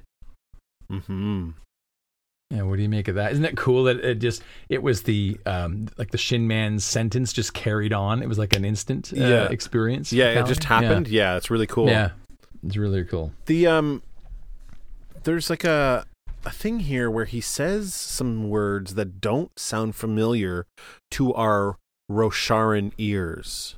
You're invested? Yeah, invested we've heard before, but what heightening are you is something very strange to us. Right. Merciful Domi, that doesn't sound like any of the curses or that we've heard before. No, so I don't think we've heard those human man might be from another world as well. Right. Right? Now, if the term heightening, would that be a part of one of the other series? Like What's like, let's say Mistborn, for example, right. Mm-hmm. Or Warbreaker, yeah. Mm-hmm. So that could be possible, right? Is that those terms could be something attached to a whole different magic system or whatever. Yeah, that's cool. Yeah. That's and really cool. You won't know until you read those books. So right, isn't that amazing? Yeah, I love it. We do get. Is this the final POV change? I think so. Let's see. I think it is. So we go back to Kaladin, waking up from this experience, or coming to, if you will. Mm-hmm. But Kaladin does go get his friends and brings them to the fortune teller. Yeah. So Kaladin sat in the main room of the lighthouse in the chair Reno, the Shin lighthouse keeper, had occupied earlier. Shallan and Adolin negotiated with the fortune teller on the other side of the room, Pattern looming over Shallan's shoulder and making the fortune teller nervous. Reno had food and supplies for trade, though it would cost them infused spheres. Mm-hmm. Apparently, Stormlight was the only commodity that mattered on this side. Charlatans like him aren't uncommon where I come from, Azure says, resting her back against the wall. People who claim to be able to see the future, living off people's hopes. Your society was right to forbid them. The Spren do likewise, so his kind have to live in places like this, hoping people will be desperate enough to come to them. Probably get some business with each ship that comes through. Yeah, but I saw something, Azure, Kaladin says, still trembling. It was real. He felt, his limbs felt drained, like the after effect of lifting weights for a long period. Maybe, Azure said. Those types use dusts and powders that grant euphoria, making you think that you've seen something. Even the gods of my land catch only glimpses of the spiritual realm. And in all my life, I've only met one human I believe truly understood it. And he might actually be a god. I'm not sure. Wit, Kaladin said. The man that brought you the metal that protected your soulcaster. She nodded. Wow, might be a god. Mm-hmm. Oh, well, that's even more interesting. Like, Wit could be a god from another realm. It could be, I guess, yeah. Like in this realm, you're dealing with Honor, the Almighty. Like you've got the Honor is the Almighty, right? So Honor, right. Odium, and Cultivation. Okay, I don't remember where Cultivation fits into it. Cultivation is the third that they don't talk about very much. The third of the Almighty and Honor? Mm-hmm. And Lift, Wendell is a Cultivation Spren. Much like Syl is a Honor Spren. Right. Yeah.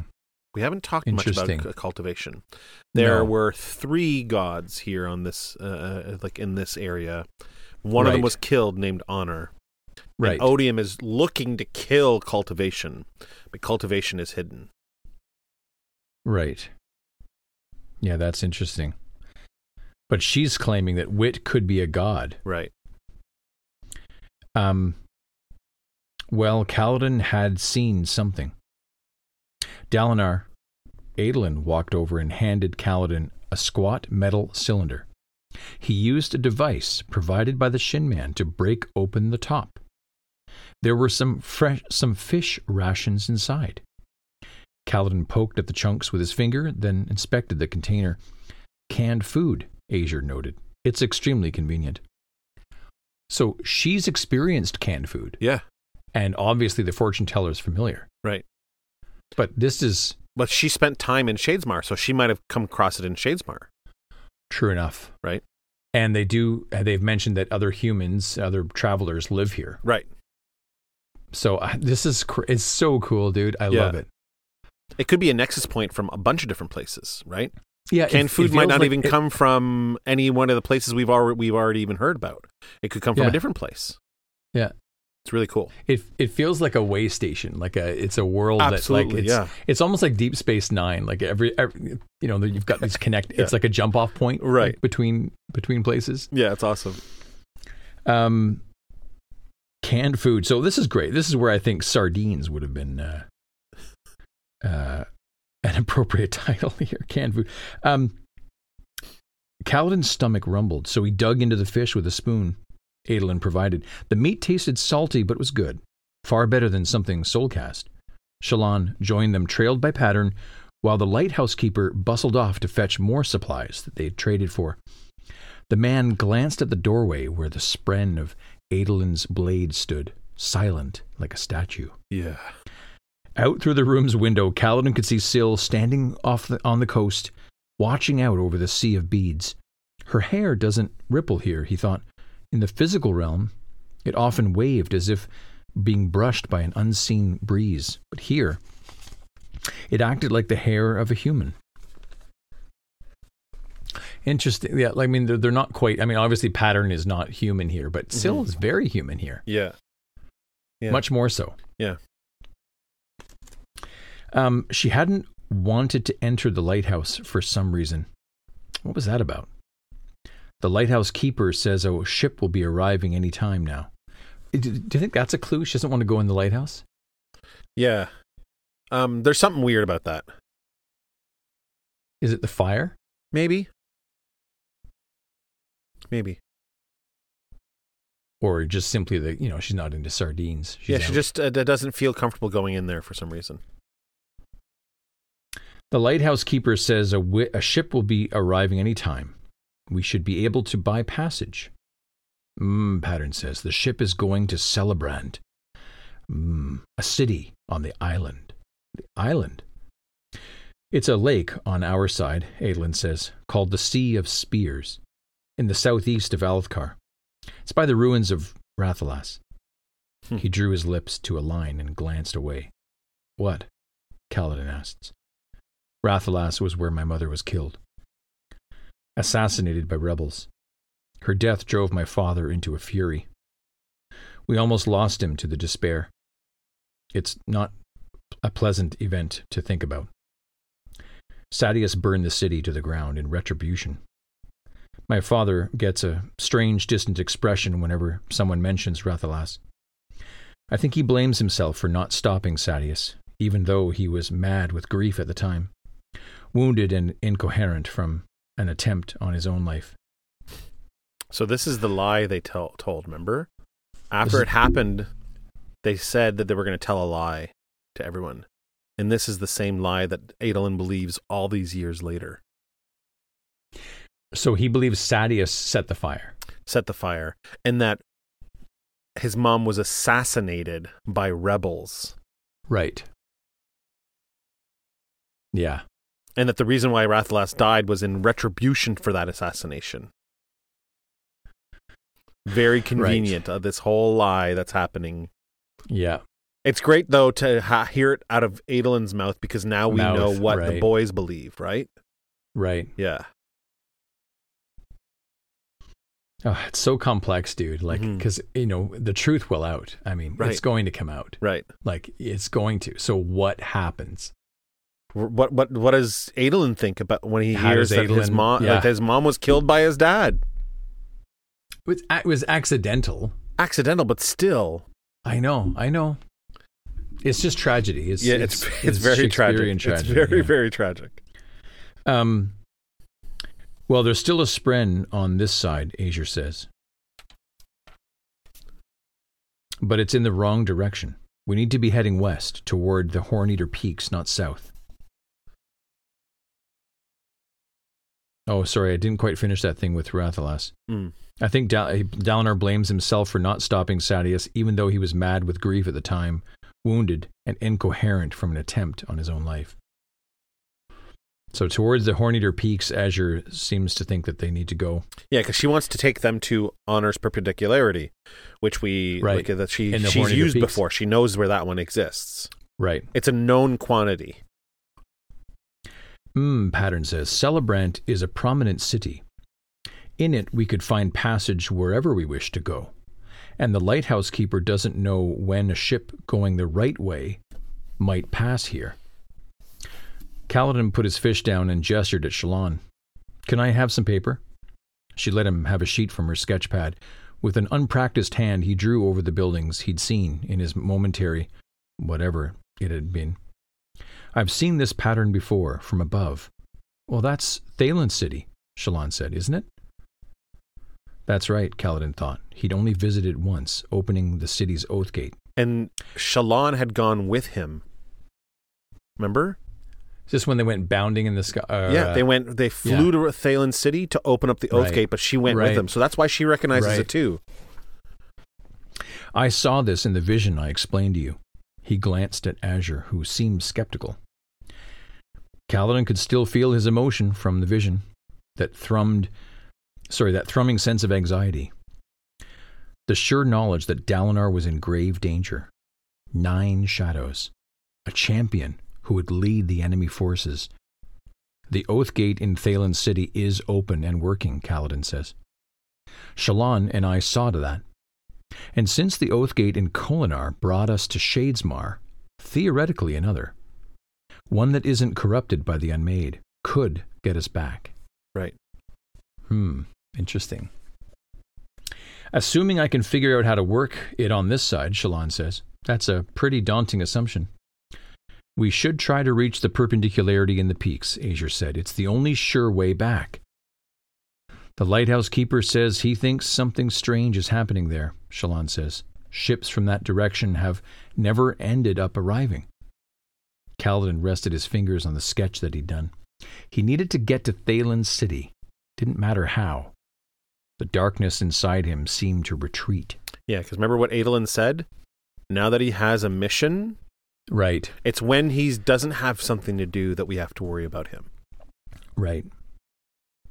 He had a purpose, a goal, something to focus on other than the people he'd lost in Kholinar. Protect Dalinar. Kaladin returned to eating his fish, and the group settled in to wait for the ship. It took a few hours, during which the clouds steadily faded in color, before growing plain and white again. On the other side, the high storm had completed its passing. Eventually, Kaladin saw something out on the horizon, beyond where Syl sat on the rocks. Yes, that was a ship, sailing in from the west, except it didn't have a sail. Had he even felt the wind in Shadesmar? He didn't think so. The ship crashed through the ocean of beads, surging toward the lighthouse. It employed no sail, no mast, and no oars. Instead, it was pulled from the front by an elaborate rigging attached to a group of incredible spren, long and sinuous. They had triangular heads and floated on multiple sets of rippling wings. Storms, they pulled the ship like chulls, flying majestic chulls with undulating bodies. He'd never seen anything like it. Adolin grunted from where he stood by the windows. Well, at least we'll be traveling in style. I'll give you a little spoiler. Sure. That please. After the next chapter, there is an image of these things that Shallan has drawn out. So next episode you'll get look at we'll cover it next episode, but you'll get to see exactly what they look like. What they look like. Yeah, nice. Yeah. Well, what's your highlight from that little bit? I mean, for me, it's got to be the tiny little conversation between Pattern and Syl is just so awesome. The back and forth? Yeah. It's great. It is good. I like the reminder of that he's good when he has a task. Right. That's really cool. And I think that's really kind of goes towards anyone with that kind of mental health, that when they have something to focus on, they can forget that stuff. It's when there's nothing happening that is the hard part, right? Yeah. No, I like that a lot about that chapter.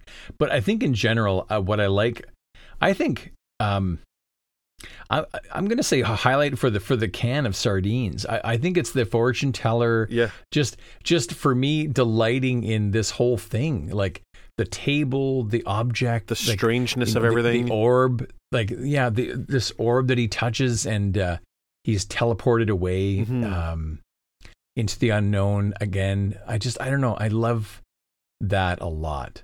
I think that's really cool. And this whole thing of blending realms. Yeah. What a brilliant thing to do as a writer. It's really cool. You know, I mean, it just gives the readers so much to delight in. It's just wonderful. I'd be remiss to not mention the little back and forth Shallan has with Ja Not here. deepening the mystery of what is up with this unmade. Is she an ally? If we were to believe her that she's lied to Odium, it's hard to believe because she's saying she lies, so maybe she's lying now. Anyways, it's all really, really fascinating. We finally get a tiny little, two tiny little POVs from Shallan. Shallan is still dealing with some of her identity crisis stuff that she's got. So a lot to really enjoy in this chapter, I think. I think so too. Yeah. I hope it's setting us up for some great things to come. Oh, it definitely is. I can spoil that much. Yeah. It is. Are we getting a little closer to the end of part? We're getting. I mean, like I said, there's part 4 is quite large. But is it? Okay.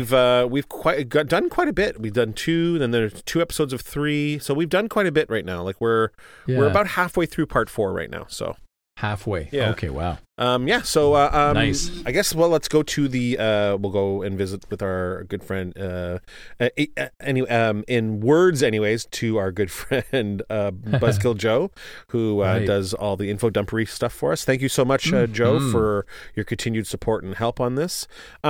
Chapter 96, Pieces of a Fabrial, he mentions that laughter spren that surround the bridgemen, they are only ever mentioned once prior in Way of Kings in chapter 14. Laughter spren, minnow-like silver spirits that dart through the air in circular patterns, began to zip about them. So it's really cool that these little laughter sprens surround the men. It really tells us that the men are in good spirits. Their captain is lost. There's a war, but you know what? These guys are just having a good time together. These are the men that literally lived as slaves for a good chunk of time, and now they can see that life is good. Even though life is bad, life is still good. So that's really cool. It is cool. They Vexil the Wise. This is the current prime of Emul, often referred to the Makabaki princes and primes by their country, much like the Alethi high princes were often referred to by their house name. We made mention of this earlier in the coverage of our podcasting back in Way of Kings. Aladar. That's not his first name. That's his last name. Everyone calls him Aladar. Right. Sadeas. Everyone calls Sadeas Sadeas. His first name is Toril. Right? Sabarial is his last name. Everyone calls him Sabarial, though no one calls Dalinar Kholin. Right. They all call him Dalinar. And maybe that's because they don't want to call him Blackthorn. I don't know. I don't know if it has anything to do with his past, but they all refer to him by using his first name, but all the other high princes are referred to with their last name. So it's very strange. Interesting. Yeah. It'd be a good question to ask Brandon. Why the difference, right? Why is it different? So he also has here the Ashno of Sages was mentioned in this that chapter. A member of the coalition from Emul has a frail bearing. In Way of Kings I-7. We mentioned this interlude before. This is when Baxil, Av, and their mistress broke into the Ashno's house to destroy art. Right. Remember when we talked in our last coverage of the interludes that lady whom Maraise kind of lured with the painting, the one that's been destroying art. Right. Her and her 2 servants, Baxil and Av, in this chapter, had broken into this guy, the Ashno of Sages, into his house to destroy art. Ashno was the prime of Emul before Vexil. Ashno of Sages had a bad back, and he was one of the great Emuli primes. Aonak is this person, he's the Natan ambassador. Dalinar actually spoke with him, Hatham and Hatham's Ardent about war and trade in Way of Kings.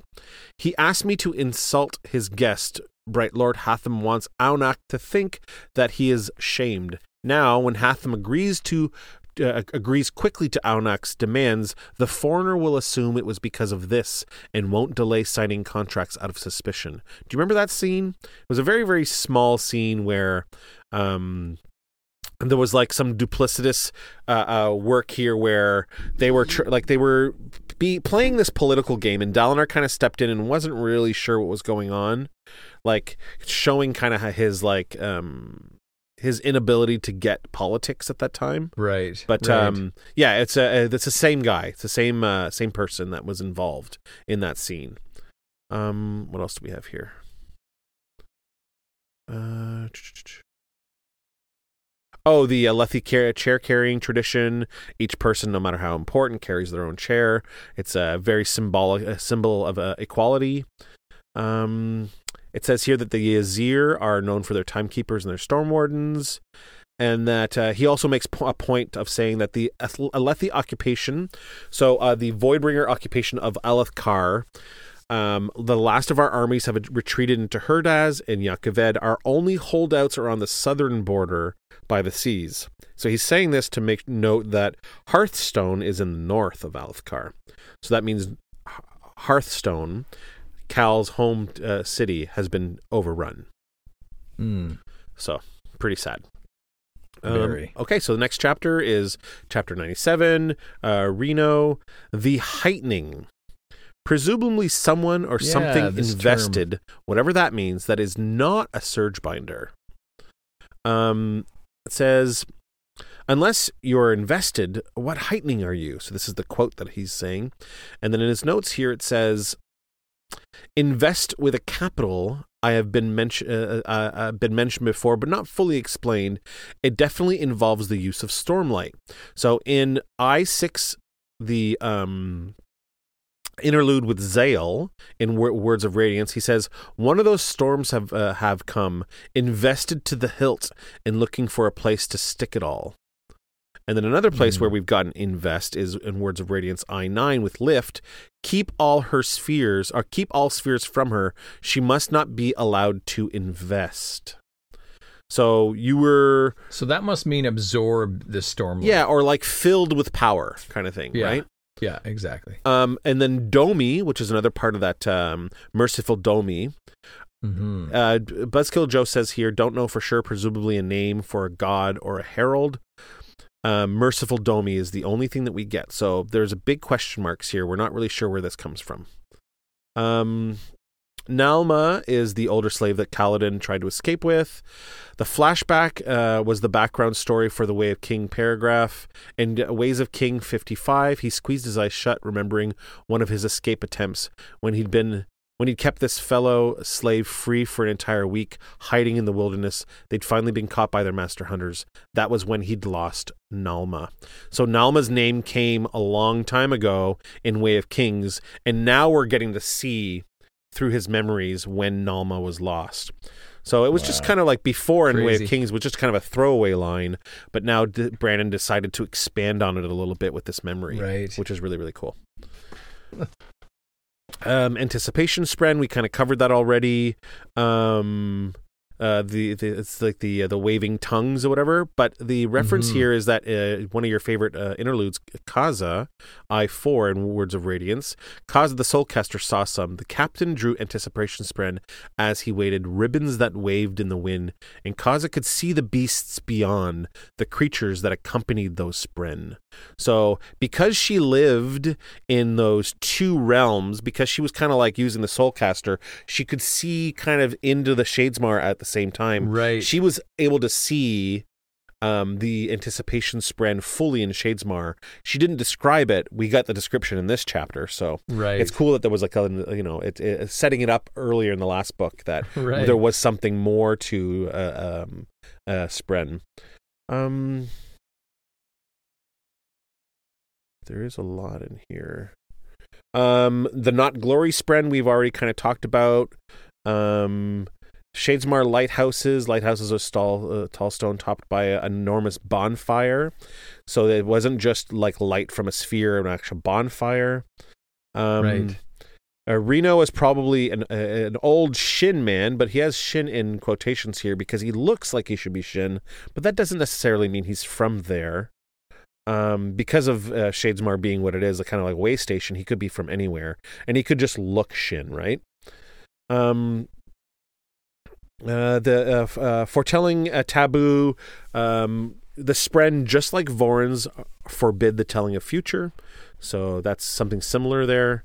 The Horneater Peaks is where the perpendicularity is, and it says the lighthouse. Horneater Peaks, the lighthouse keeper says he thinks something strange is happening in the Horneater Peaks. And in chapter 37, Rock's wife says, "Very well, Luminor. I have stories too. The peaks are home. Something is wrong. Very wrong." So she, earlier in this book, also stated that there was something going on in the Horde Eater Peaks. So something's going on the Shadesmar side, and something's going on in the physical realm side. We don't know what that is, though. So kind of neat. Very cool that there's a city called Celebrant in the space where Rathalas burned, which is kind of a a weird statement. Celebrant and is the place of a horrible tragedy in another place. Yeah, right.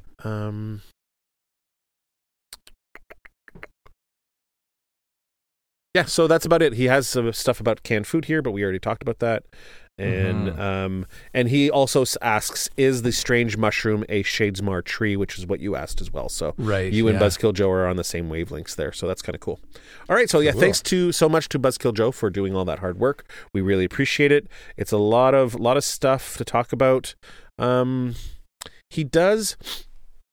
There is one thing here I want to say. Some of the paintings that you said that we saw, and you weren't sure if it might be something. Another was a cityscape at dusk with a group of low houses clustered before an enormous wall that had a light glowing beyond it. Well, he thinks that this might be Talir. It could be a painting about the girl who looked up. Right. So that's kind of cool. I didn't actually catch that until now. That's really neat, because you asked me earlier, do you think that we've seen that before? And when it's said like that, I didn't catch it. But now that he puts a plane, of course, there's a tall wall and a small city. We've heard that story before, right? So it's funny. So okay, thanks so much to Buzzkill Joe for all the hard work. We really appreciate it. We're going to be covering 2 chapters next, 98 and 99. Okay, 2 more. So let's get on that and let's do it. If you guys want to reach out to us, you can do so at heroesofakathra@gmail.com. You can hit us up on Instagram at the Stormpod. The subreddit Stormpod and the Facebook page Stormpod are there too to reach out. So we really appreciate it if you do. If you want to be part of the growing community on Discord, you got to go to patreon.com/heroesof. And sign up there. We have some interesting things coming up this year where we're going to be doing maybe some Q&A after dark sessions where we're going to be talking to the peeps and drinking some wine and getting silly. If you really want to join up, it's easy. Just go to patreon.com/heroesof. We really appreciate it. All right, so that's it. That's the end of the episode, everyone. Thank you very much for listening. Jack, any closing thoughts? Closing thoughts? No, just looking forward to munching on a few more chapters. Let's get this done. Let's get let's get part 4. Yeah, let's get it done. Under our belts, let's really do it. Yeah. All right, cool. Well, thanks a lot, everyone, for listening. We love you very much. Till next time. Take care, everybody. The Stormpod is brought to you by Heroes of. Music and theme song by Jack Forrest Productions. Additional music by Jason Morey. Produced by our wonderful Patreon team and the Heroes of Akathra.